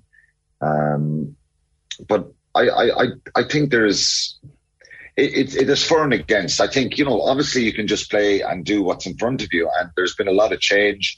Last summer, there was a lot of players capped in Japan and USA. New Zealand's going to be a very difficult challenge for them in the summer. But, you're getting a lot of players. Look, Mac Hansen has come into the team. More players kind of putting their hands up and one or two areas. The area we're talking about, is the 10 position. Is he'd love to be heading to the World Cup with 2 or 3 people vying for that number 10 jersey and putting more pressure on Johnny Sexton. And there's going to be change there, whether it's the end of this season or whether he goes to the World Cup. But that's one of the areas where you need to get more depth. So I think it's great to have a settled team. There's a lot of change to this team. The back row are completely different. So I think there's a lot of positives in that as well. We were having a conversation yesterday about how that back row managed to target Antoine Dupont over the course of tomorrow afternoon. Is there almost a semi-man marking job that you can do, or a man targeting job that you can do coming off the line quickly to target Dupont if you are, say, a Josh van der Flier, for example? I think you've got to be careful. I think the best way to target Antoine Dupont is to not give him any opportunities around the breakdown, and that defensive effort applies to everybody.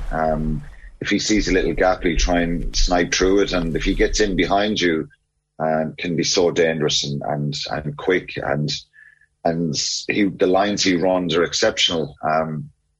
In a sense, I'm not really sure how you track a guy who can pop up anywhere because of his footballing ability. If any player makes a break for Toulouse or France, we've seen that in the last couple of years, he seems to just track that line on the inside. So that's probably an area where I would think of whether it's Gibson Park that kind of follows him or tracks him on the inside, or, if he gets in behind and they get their hands through, that somebody is there to make that tackle. But of course, I think at the breakdown, you want to make it really difficult for him that he doesn't get really quick ball all the time. And Ireland has shown us an ability to choke tackle, and put a lot of pressure on the opposition breakdown. So first and foremost, I think you just want to make it uneasy for him, the type of ball he's getting. Quick free kicks, stuff like that. You've got to have someone back 10 yards. And I'm sure that they've worked on that somebody is back there really quickly, or somebody who's standing there shoots forward to make that tackle if he taps and goes. So obviously it's down to, trying not to give him quick quality ball and make it easy for him. Do you expect Ireland to tweak anything in terms of their level of adventure tomorrow, just given the quality of opposition and given the fact that it is away from home? Yeah, I would expect them to obviously have looked at France and see,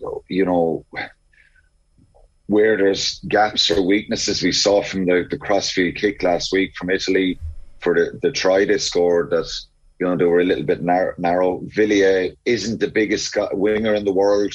Can they target him there? I think defensively they come so hard off the line. For me, there's a little bit of space. Again, Italy put one or two little chip kicks in behind them when they were coming so hard, and there was a bit of space there. So they'll have looked at things like that and see where there's space on the field. You might only exploit these things once in a game on. You might try it, and France might have that covered this week. I would expect them to show us something different from possibly strike plays. If they get off line outs, whether they go midfield, come back the blind side, show us something a little bit different. Obviously, Joe Schmidt's teams were renowned for coming up with, some sort of a strike play off a scrum or a line out that scored tries in big games from over the years. So I think we might see something. Whether it comes to fruition and works perfectly, who knows? But for me, what you've got to do against France is try and get to multi-phase and hope that, even though Sean Edwards has done a fantastic job with him around the defensive side of their game and their work rate, you've got to try and build multi-phase and hope that, if you can force a penalty or if you can get in behind them, that they get a bit disjointed. Just a wider question, Quinny, on Simon Zebo. I don't know if you saw that. He was talking to a French rugby podcast during the week, and he was talking about the atmosphere in the Ireland camp. And obviously, look, he has beef, obviously, with the previous management. But that notwithstanding, he's been involved in camps under Andy Farrell and that management team. He has mates who are in there, so he knows what's going on. And he talks about the atmosphere that's in there and how good it is. And look, he does make comparison with the previous regimes, but it looks like everybody's happy, everybody's on the same sheet, it's winning rugby. How much, a lot of it depends obviously on what happens this weekend, but how much of a lid do we need to keep on how things are going? Or what's your reading on, I'm sure you're in contact with people in and about it as well, what's your reading on a management team, and Andy Farrell particularly, who not that long ago we were talking about, how much road has this guy got, and very much has turned the corner with it? There was pressure, huge pressure on them last year, and around the way they were playing and the type of rugby that we were seeing, and results as well. I think it's hugely important, and I don't think anybody's getting too excited. I had this feeling of what happened in 2018 with the Grand Slam, and it's experiences, isn't it? It's the same as when you are a player and you go to certain places, whether you're with Ireland or whether I was with Munster, you learn from experiences, and sometimes it can only be just becoming a little bit complacent in your performance and certain things that are happening in the group. But one thing that is a real common denominator throughout sport at all levels, and I'm a big believer in this, is if the players feel good and they're happy and confident in what they're trying to do, it's a much better place than to be indecisive and lacking confidence and nervous and worrying about what could happen. I think mentally to have them in a good place at the moment, and it comes down to the management. I think Paul O'Connell probably would have brought a fair bit of composure, even though he can be incredibly intense, Paul, in what he's trying to, as a player and as a coach, which is a great thing. He can make people feel really strong and belief in themselves. But look, I think what Zebo is saying, and I understand it, that, you know, they're full of confidence and they're full of belief and they're happy. Does it give them a guarantee of results in sport? No, it doesn't. Will we be talking on Monday about, you know, them going backwards? Or sometimes you have to take steps backwards, and that's just the way it goes. But for me, they've just got to stick to their own game and try and, you know, impose what they've been doing in November and last week on the opposition. And I think invariably those passes and those moments and those positive things that happen in a game happen easily when you're in a good place. And that makes sense. It does. What's your call on it? I probably... It's a very difficult one. It's not me sitting on the fence. One side of me thinks, yeah, I just really think that they have a great chance, but having a great chance doesn't guarantee the result. I think France are a very powerful side, and that's the one area, their physicality and their power, and they're gone with the 6-2 split in the bench. There's a real belief in French rugby that this team can go on and not just win a Six Nations, but win a World Cup. Galtier has done a brilliant job, as Edwards and Ibanez. So it's a huge task. If Ireland lose the game, is it disaster? No, because if we win the game, will we be getting too far ahead of ourselves? We will, yeah. Yeah, probably. Look, I think it's going to be very, very tight. I think with Sexton coming out of the team yesterday, it concerned me. But another part of me then thinks we're going to have to live without Johnny Sexton, whether it be next year, after the World Cup or whatever.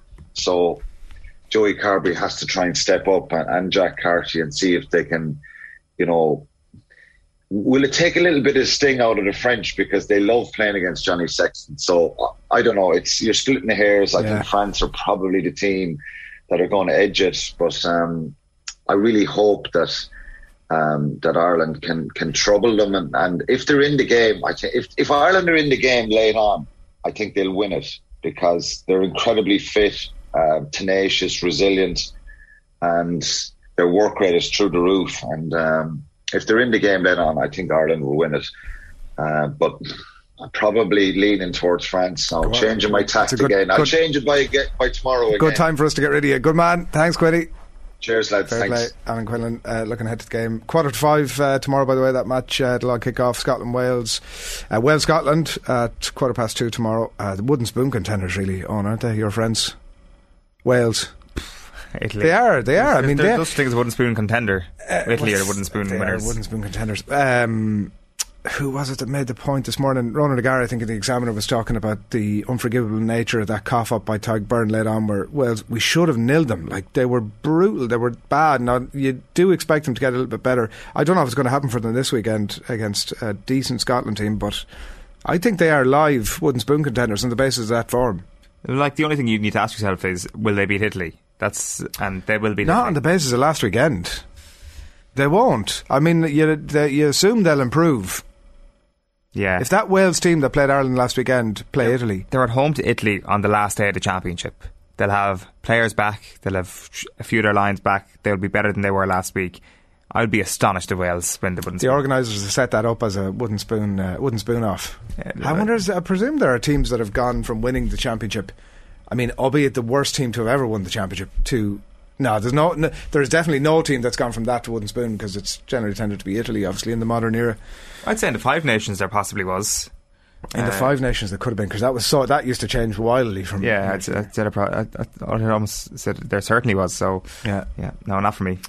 Not for me, pal. Righto, it's 9:02. You're watching RTBM. We're brought to you by Gillette. Good mornings start with Gillette. Put your best face forward with their new and improved razors. Live crappy quiz coming your way in a few minutes time. But before all of that, our next two guests, former rugby players Damien Brown and Fergus Farrell, attempting a remarkable feat this year. They're planning to row across the Atlantic. It's 5,000 kilometres.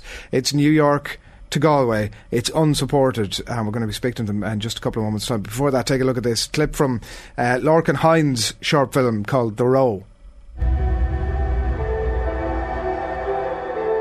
The accident left me completely paralysed from the waist down. The surgeon put his hands on my shoulder and said I may never walk again. this is my new reality. If you don't have doubts, confusion, chaos, it's not a challenge. There has to be striving, drive, but there also has to be doubts. That's challenge. I knew in my gut I'd walk again. I had to keep pushing myself, inching forward. I saw someone who wouldn't give up on himself. That's what builds strength. That's what builds character. Step by step, you'll be amazed where that can bring you.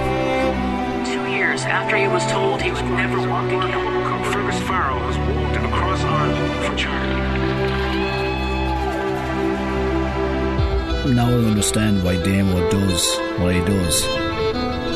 There's a drive within me that I want to take on those challenges. Challenge forges you. When you embrace the storm and do something that scares you, you grow.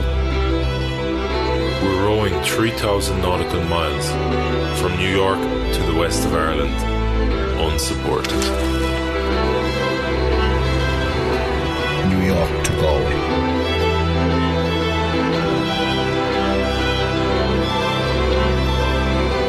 The challenge of a lifetime.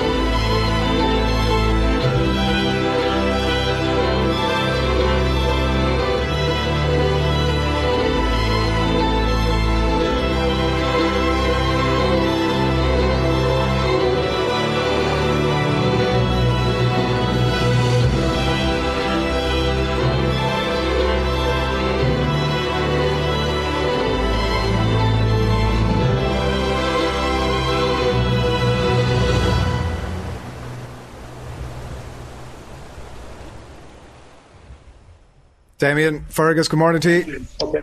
Come on in, Galway. Have we got you, lads? How you doing? We have indeed, yes. How's the form? I've just been looking at a clip from your video there, the row, and it's bloody impressive, and what you're doing is bloody impressive. Damien, kick us off. You're well used to this madness. What number room you have? Whoa! What number room Fergus is in Houston Station there, or Galway main station by the sounds of things.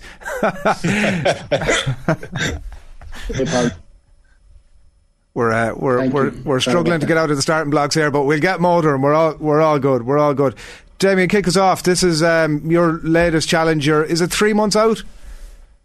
Yeah, we're just kind of coming up to 3 months exactly. Yeah, hopefully we don't exactly have a start date because it's all weather dependent, and getting away from New York is quite tricky, you know. So it'll literally be like a couple of days beforehand we'll know, but we'll be ready to go by kind of mid-May. May 18th is the day we have in our head, and we'll be ready to kick off. And whenever we get that window, we're going to put the head down and do our best to get away from that landmass as quickly as possible and out into deep water. How long does it take you to row 5,000 kilometres across wild seas? How long is a piece of string? It depends again. It's all weather dependent, right? So the fastest it's ever been done is 55 days, 13 hours.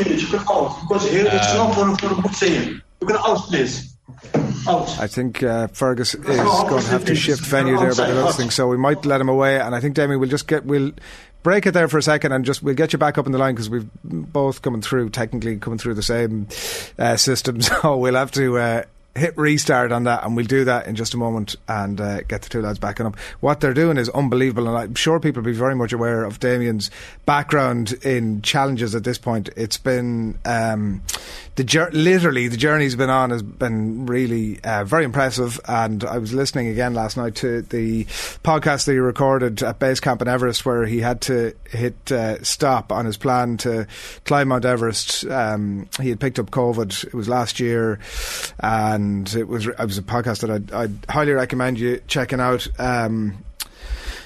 But he's obviously addicted to this stuff, and it's not, he's not his first rodeo. No, it's just a complete different mindset, isn't it? The people who manage to go and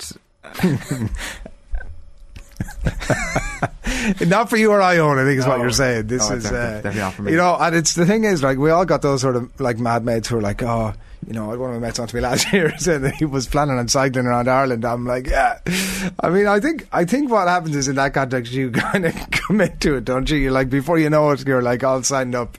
You're ready for a road. What is it we're doing again? 5,000 kilometres across the Atlantic. Oh, well, that might be a bit of a challenge. And as Damien has spoken about as well, it's obviously bringing it into his hometown, which must be part of the appeal as well. So we will come back to that in a few moments' time. In the meantime, there's lots going on across the back pages. We have Damien on the line. Great. Damien, how are you getting on? You're back with us. I'm back, lads. Sorry about that. All good. All is good. All is good. Come here. Talk to us a little bit about the challenge that's ahead. That's one that's going to do wonders for us on YouTube. You can be sure of it. Right. Tommy Bowe and his 10 siblings won't have a patch on that one. Talk to us about. I just mentioned the word addicted there about your career in extreme challenges. Do you see it in those terms, or how do you view your thirst for this sort of stuff? Yeah, a little bit. Yeah, there's definitely a like addictive. You could describe it that way. You could use other words like a calling or a pull or like a deep drive to explore like the kind of inner corners of myself through physical and mental challenge and endurance. But yeah, this one is right up there. Like, this one is kind of one I see as a kind of legacy piece for me, you know, in terms of, well, you know, I get to actually do something or connect something with where not only my country where I was born and bred, but also the town I grew up on, right? So we get to row from New York across the North Atlantic Ocean into the centre, basically, into Galway Docks, sometime in kind of July, possibly August, depending on what sort of weather we get. You know, the goal is to break the world record, which is 55 days, 13 hours. But that's just a goal. Like, you know, if Mother Nature decides that,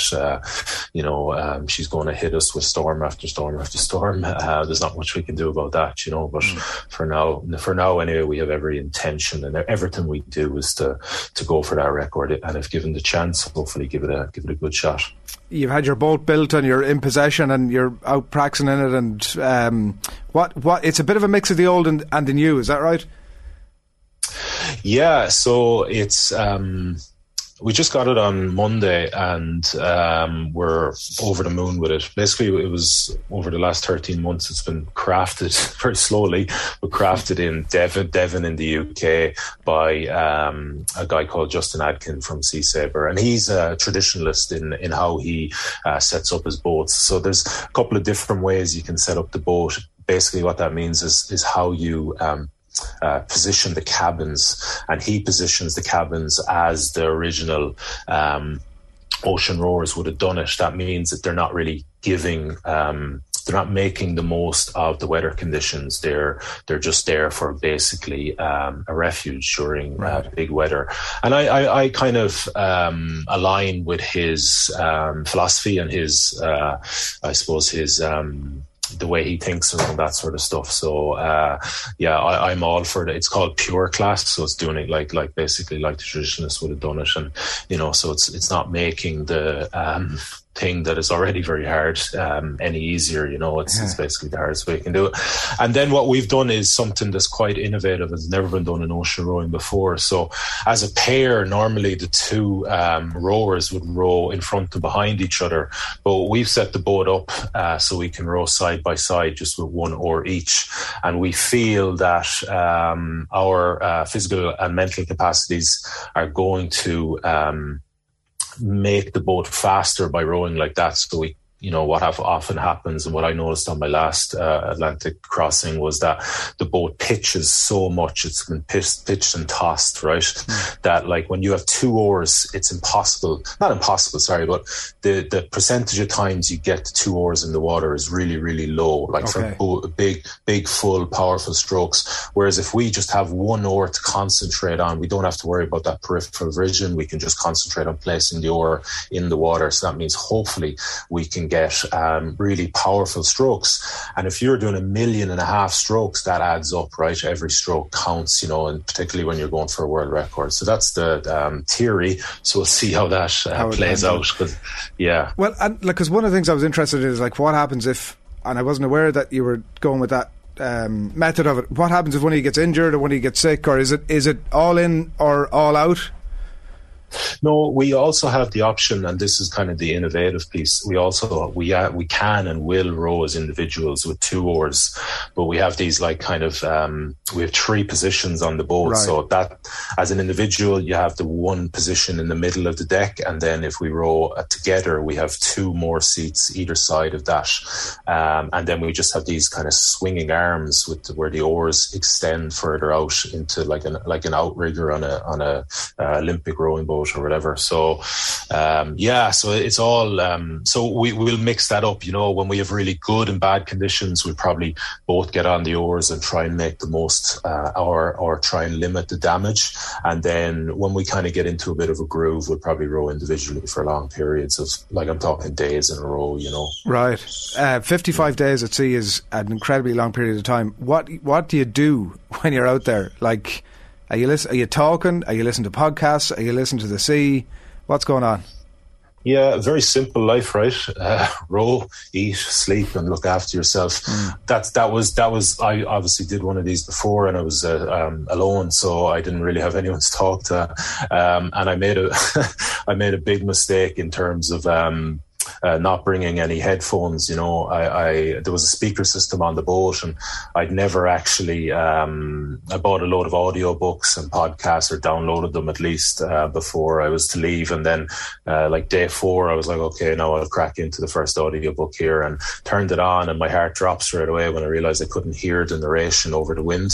And having no headphones, that was like 10 audiobooks were just like basically completely useless to me. So myself and Gussie, obviously we'll learn from that, and we'll have, I suppose, we can talk to each other. I don't know how we're going to fill 55 days or more worth of chat, but I'm sure there'll be some pretty shallow chat, and maybe even some profound stuff coming up.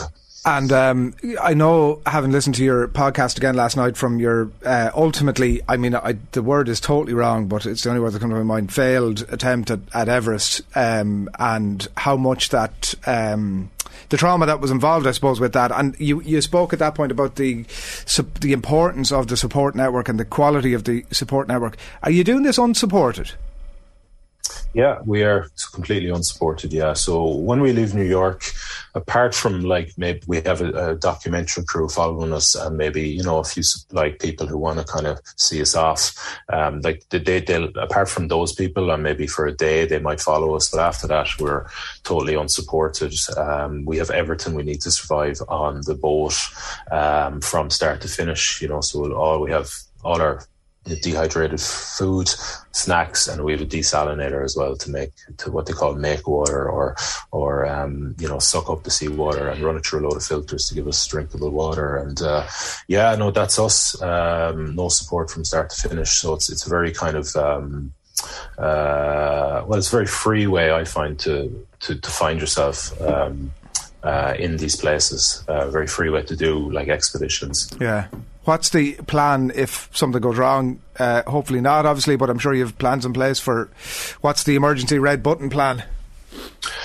Well, by maritime law, say the worst case scenario, and we have to be rescued for some reason. By maritime law, as long as if you SOS, the nearest vessel has to come by and aid you in a rescue. Yeah, so in terms of that, that's a huge safety net, and we'll have all sorts of beacons. So we'll have one on literally wear one called a personal locating beacon, a PLB, and then we'll have another thing called an EPIRB, and then we have SOS on our sat phones. So you're pretty kind of connected in terms of to the system that can save you if the worst case scenario was to come about.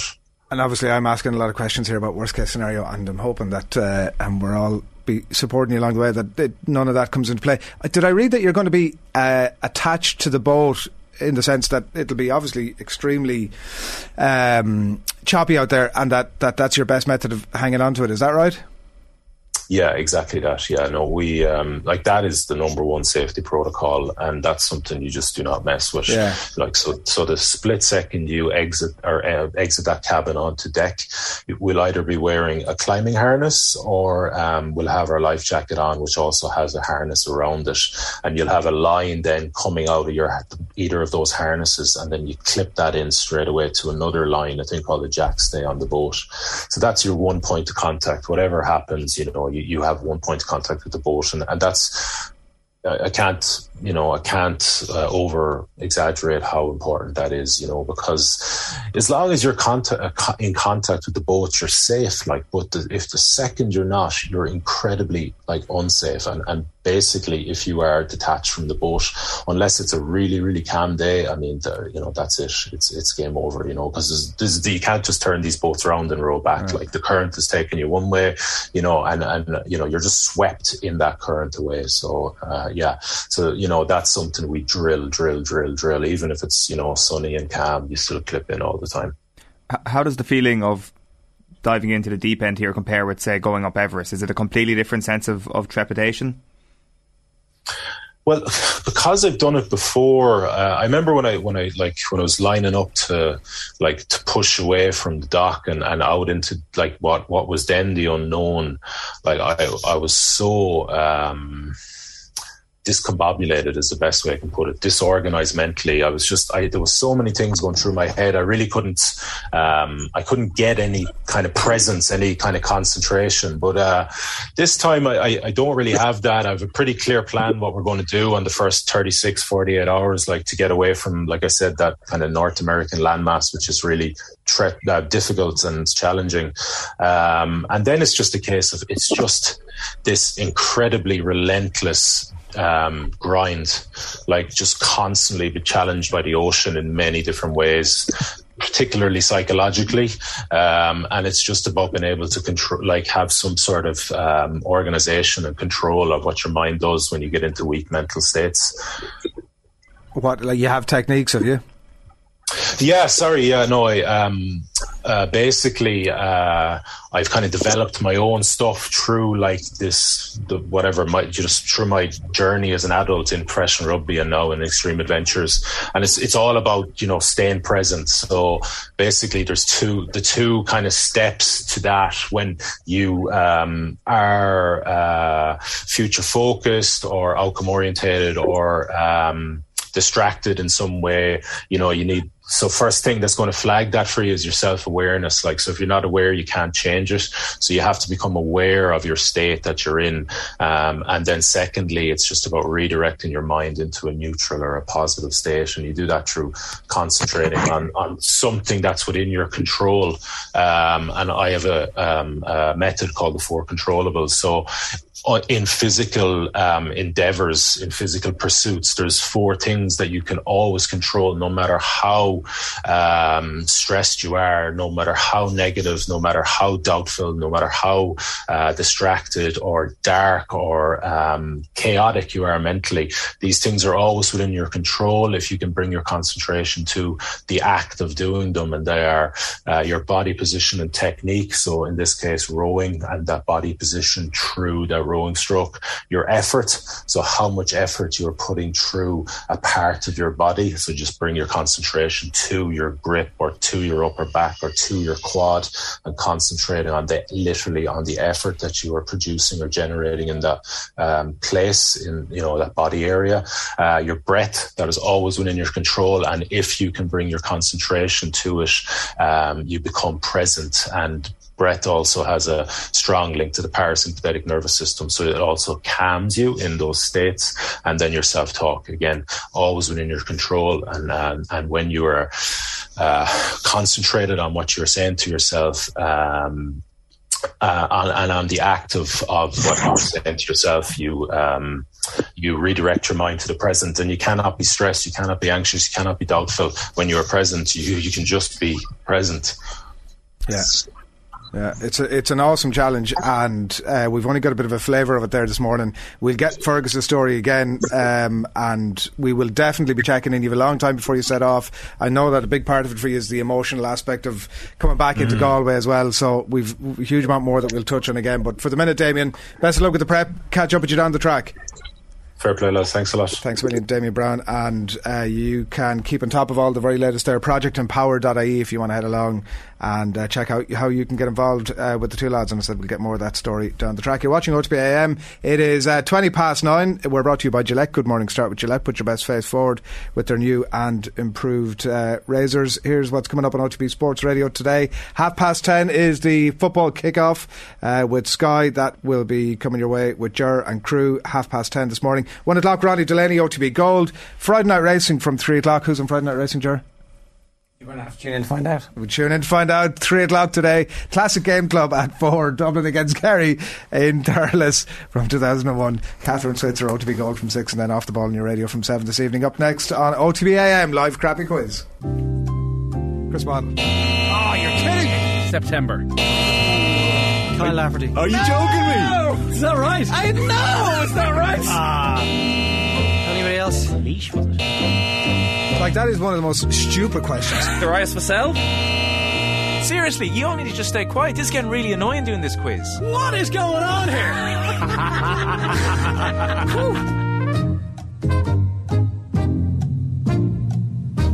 Welcome along to the shoutiest segment on Irish radio. It's a scintillating, it's a stupefying, it's a splendido crappy quiz.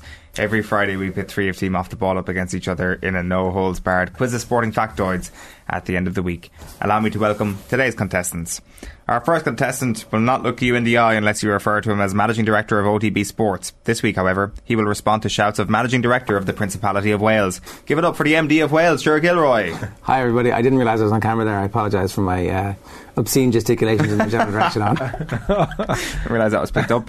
That's what happens here. This is the behind the scenes look. Can I, sorry, just interrupt very briefly. Downtown Damien Brown was on just beforehand, a very impressive character, and he used the phrase weak mental state, and then he looked at both of you. I was like, that could be the sub-name for this entire show. Well, as he was going through weak it, mental like, state. Control your breath. I was like, clear your mind. Easy done. There's not much there in the first place. Control your breath, don't let your breath control you is the key. Our next contestant is back on the quiz after a long hiatus due to having his priorities in the right order. He spent his month of January finally polishing off a 5-year-old Argentinian and a year-old South African. His palate is enhanced, his knowledge of the wines of the world broadened. His wife also had a baby. Give it up for Adrian, who really is your daddy, Barry. That was the one. Re-roll Damien's advice back in your mind there on. I don't know what happened there. It's dangerous. Can we delete that? Can we rewind and start again? Absolutely not. That was... What was he doing to the South Africans? That was beautifully crafted and exactly delivered how it should have been. Our last contestant today was conspicuous by his absence in Dubai's Cove Beach and in Salt Bay's flagship restaurant. There was a football break, but this football man declined to go on the footballer's holiday, limbering up for a big summer in Marbella. It is Phil the Power Egan. Yeah, lads. What's Salt Bay all about, really? Like, gold-plated steaks. Have you seen them? Yeah. That can't be good for your insides. I mean, I guess you just got to go and find out. Welcome to 2018 there, Adrian. Just saying. What's it all about, Ger? It's still a thing. I mean, it's a cultural moment of Salt Bay, you would say, passed quite a while ago, but... Is that your opening at the Comedy Store? Salt Bay. What's all about? As ever, the format is a classic crappy quiz with a series of questions and a range of themes, and it's on to the slip and slide of trivia, which is the rapid fire round. You've got that gold in your intestines, and it comes out, and you know you're looking down the toilet, and it's golden. And just one of Adrian's bits there. That is. It's good. You can podcast the crappy quiz, as I said, on the OTB Sports app. If you're watching on YouTube, give us a thumbs up, and I'm sure we've got loads of those coming already. And please send any questions you have via postcard to Crappy Quiz Quizmaster, Off the Ball Towers, Marconi House, Diggs Lane, Dublin 2. Round 1 is the boring questions round. It's actually very warm, isn't it? I regret this, please. Never multiple choice. Question 1 for you, Ger. Why first? Who scored the France try in Paris in 2018 that looked like it was going to end Ireland's Grand Slam hopes before they even got started? Stop the lights. The big hairy winger. The long flowing hair. Whose name I've completely forgotten. Shame, isn't it?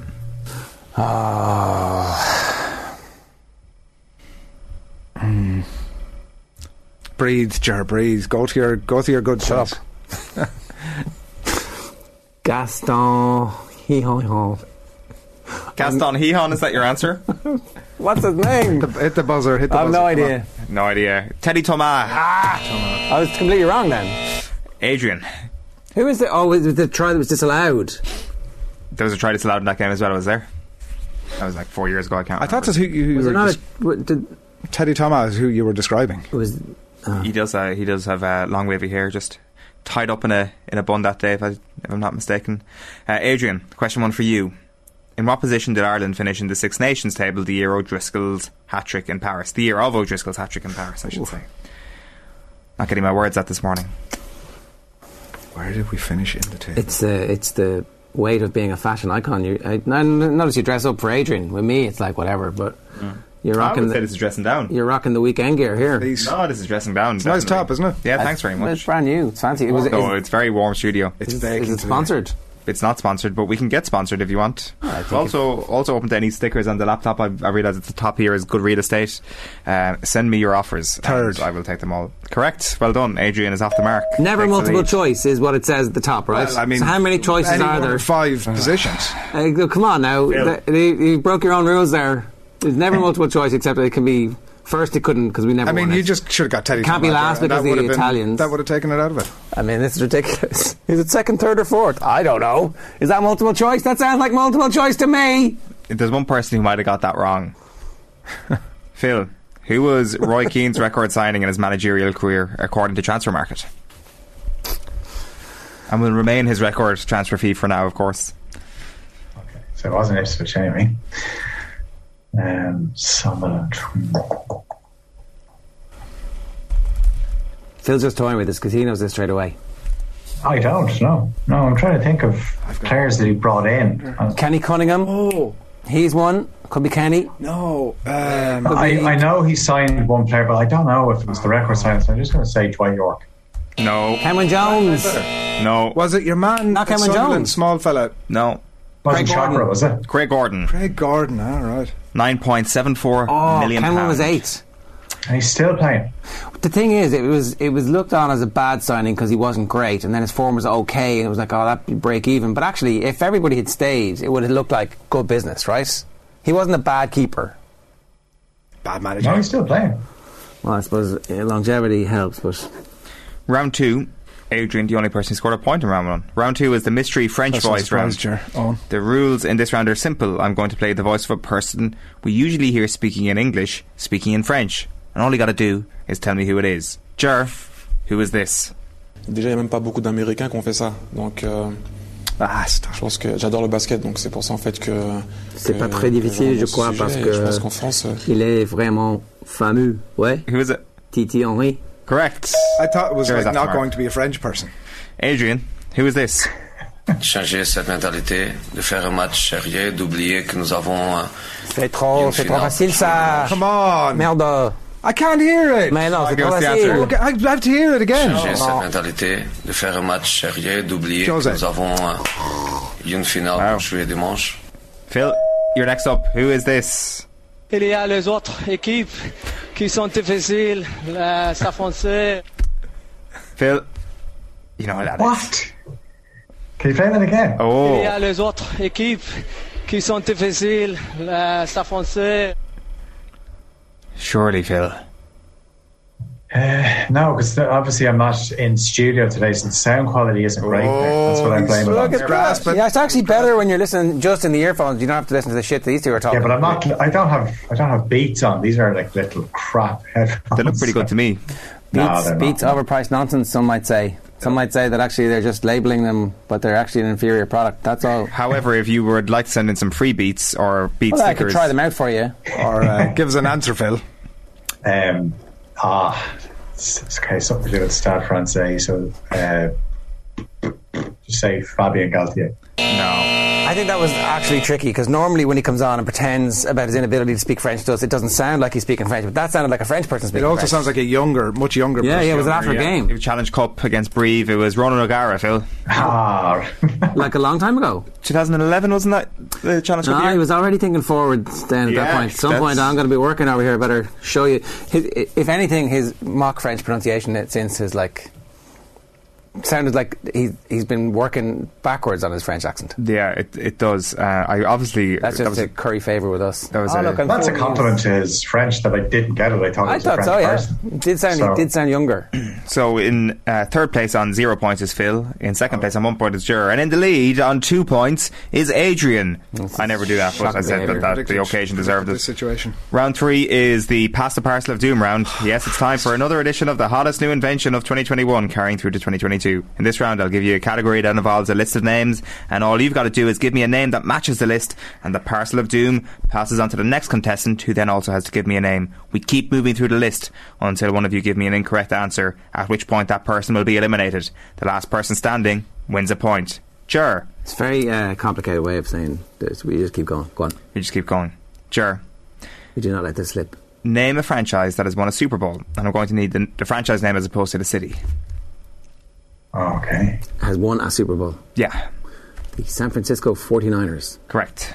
Adrian. The Dolphins. The Dolphins are there, yeah. That's correct. Phil. The Patriots. Patriots, yeah. Sure. The Seattle Seahawks. Yeah. Seahawks. Adrian. The Chargers. The Chargers have not won a Super Bowl. Adrian's out. I mean, it was inevitable to happen, just not that early. I mean, the Dolphins, like the last time the Dolphins won it was 72. That was the time I was reach, yeah. Maybe Dan Marino. The Bears. The Bears is correct. Sure. Dallas Cowboys. Cowboys is correct. Phil. Eagles. Eagles is correct. New York Giants. Yeah. Phil. The Pittsburgh Steelers. The Steelers is correct, yeah. The Kansas City Chiefs. Chiefs. Phil. The Rams. Rams, yeah, sure. Tampa Bay Buccaneers. Yeah. Jets. Jets, yeah. Good pace. Keep going. Baltimore Ravens. Baltimore Ravens is correct, yeah. Phil. Broncos. Broncos is correct. Sure. So I'm going to say the Philadelphia Eagles. Has already been said. Yes. The Patriots mentioned. Yeah. I said that. Phil gets the point. Phil is back in the game. Adrian, you kick us off on this one. Name How many more do we have there? You had the Colts, Washington, Packers, Raiders, Saints. Were the other ones. Oh, that's good. Adrian, name a Winter Olympic sport. I'm going to need the name of the sport rather than the specific event, as defined both by Olympics.com and Wikipedia. Oh no! I don't know what the hell does that mean. So name a sport. Can't just say. So I'm trying to think. You can't just say skiing. So I'm going to kick things off with ice skating. Why are you on your computer typing away there? I'm typing down some answers. I will. If I had a pen and paper, I might write them down. This is strategy. He's got a computer. So what? Ice skating. For the first time. I'll let you go again. I'll need to be a little bit more specific than that. Ice skating is too broad. There are different, for God's sake, what do you mean it's too broad? There are different types of ice skating in the Winter Olympic Games. Go more specific, please. So if I say skeleton, is that what we're looking at? What's your answer here? But I don't know what the question is. I actually don't know what the question is. You do. We all know what the question is. So you're obviously. What's a sport at the Winter Olympics? Yeah, ice skating is a sport at the Winter Olympics. It's not. I'm going to eliminate. No, I'm not eliminated. I have a list here along sharp. The luge. Luge, correct. Let's go. It's not necessarily just an adventure, though. It's the only thing, because there are loads of different events within. Yeah. Well, let's see how smart now the two of you chumps are with these. Phil, sorry. Yeah. Okay, so if I was to say cross-country skiing, that would absolutely be correct. Well done, Phil. Getting on with it. Curling. Thank you, Adrian. Back to you. Come on, make a big deal out of this. Slalom. Slalom is not there. The downhill slalom. It's part of a. The downhill slalom is an event. So the first answer I gave was too broad, and now this is too specific. Correct. That doesn't make any sense. It makes perfect sense. Seriously, come on. It makes perfect sense. Come on. He's correct. That makes no sense. Questions are the questions. One is too broad and one is too narrow. Phil. Seriously. The Super G. This makes no. Wow. The Super G is not one either. It is. Of course it is, Phil. Of course it is. Super G is an event within an event. Okay. You're done. Bobsleigh. Bobsled would have been correct. Absolutely. Jared wins the point. It won before you even said that. Like that's. You have to accept, okay? I hadn't heard before I said that. I needed to win, otherwise you would have got back in. Everybody. I'm happy for us to move on with life, but you have to accept that question was bullshit. No, it wasn't. There were 15 different sports. If you just accepted that was bullshit, we could all move on. Let me list off the 15 sports at the Winter Games. Alpine skiing, biathlon, bobsleigh, cross-country skiing, curling, figure skating, freestyle skiing, ice hockey, luge, Nordic combined, short track speed skating, luge what they call skeleton, ski jumping, snowboarding, and speed skating. See, there are a number of different skatings there. Figure skating, speed skating, short track speed skating. Which of the skatings were you referring to in ice skating? Nobody knows. I think we should have been let do any of them, to be honest. Phil, can you name an artist that has performed as the main act or joint main act in the Super Bowl halftime show this century? Oh, this century. Okay, I'm going to start with the very first one of the century, and Christina Aguilera. This is a guy with knowledge if he's if he can tell you the exact year. That's correct. No, I'm next. It is Jar next, yeah. You too, yeah. I'm trying to think of the old slip. Who was that?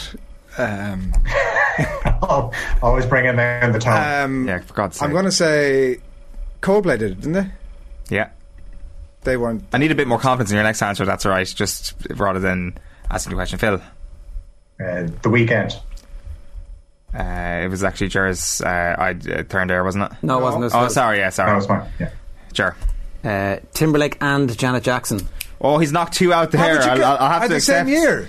He said who has performed as the main act. It was or co-main act. So you could have named one, and I would have accepted. Because I had Janet Jackson on my list here. I named them both because they were together. Yep. I mean, that's fair game. Fair game. Adrian. She had her career ruined by Justin Timberlake in the aftermath. I had it written down here. I'd actually written Janie Jackson, but regardless, unfortunately, Christina Aguilera. That's already been said. You're out. Oh, has that been said? Phil.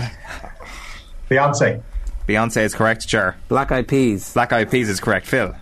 Katy Perry, bang on. Madonna, yeah. Jennifer Lopez, yeah. Pitbull. No. What are you talking about? Was he not with J-Lo last year? No, that was J-Lo and Shakira. No, Pitbull was in it. Last year was The Weeknd. Pitbull was he came on in Miami with J-Lo. I'm telling you, Pitbull's in it. No, but he wasn't one of the co-main acts. He was absolutely one of the co-main acts. I remember everybody going, who is Pitbull? Look, old man in the middle of pre-game Super Bowl. Who is this guy? Pre-game. There you go. Thank you, Adrian.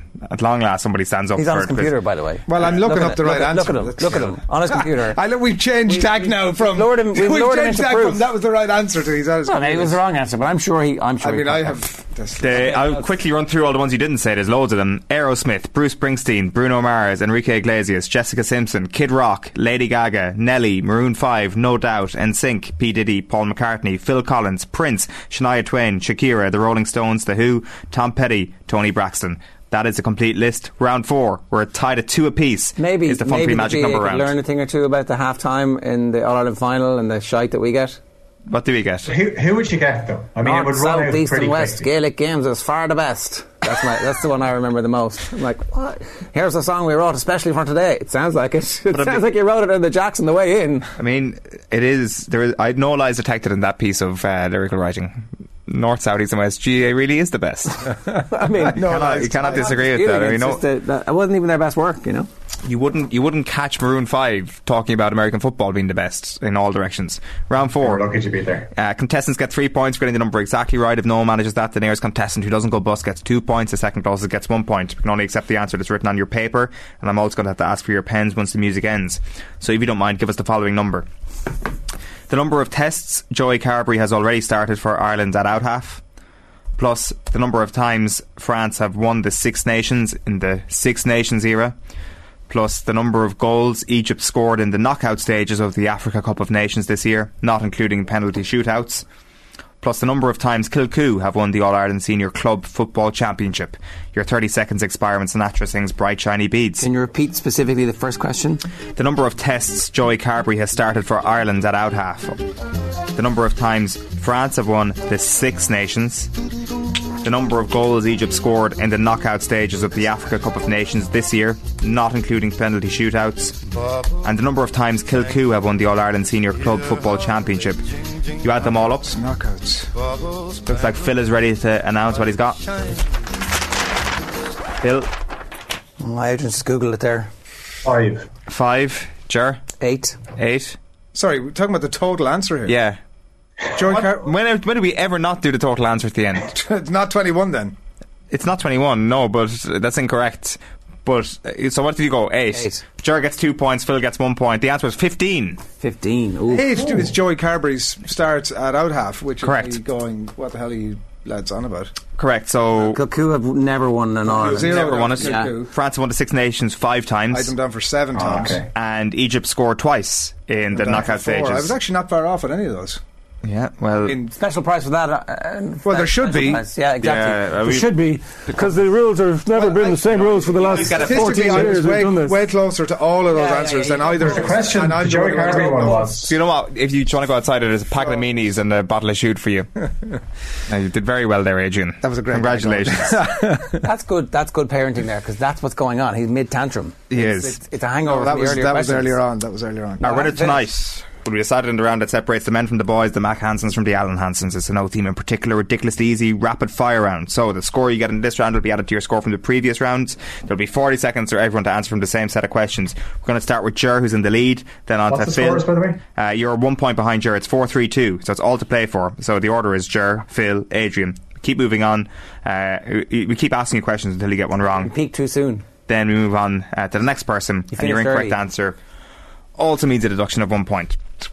Shout out to a friend of the show, Kieran Boyle from St. Augustine in Florida, who sent this week's rapid fire questions in based on the Super Bowl. Jared's just moved into odds on favourite Raging Hot. If he bottles it from here, it truly will be Atlanta Falcons stuff. It is currently 28-3. Falcons, good. Jared, you ready? Yeah. Your 40 seconds starts now. Which team has made the most Super Bowl appearances? Pittsburgh Steelers. No, the Patriots. Which of these teams has joined with the Patriots on 6 Super Bowls? The Steelers or the Niners, Phil? Steelers. Correct. True or false? The Cleveland Browns have never been in a Super Bowl.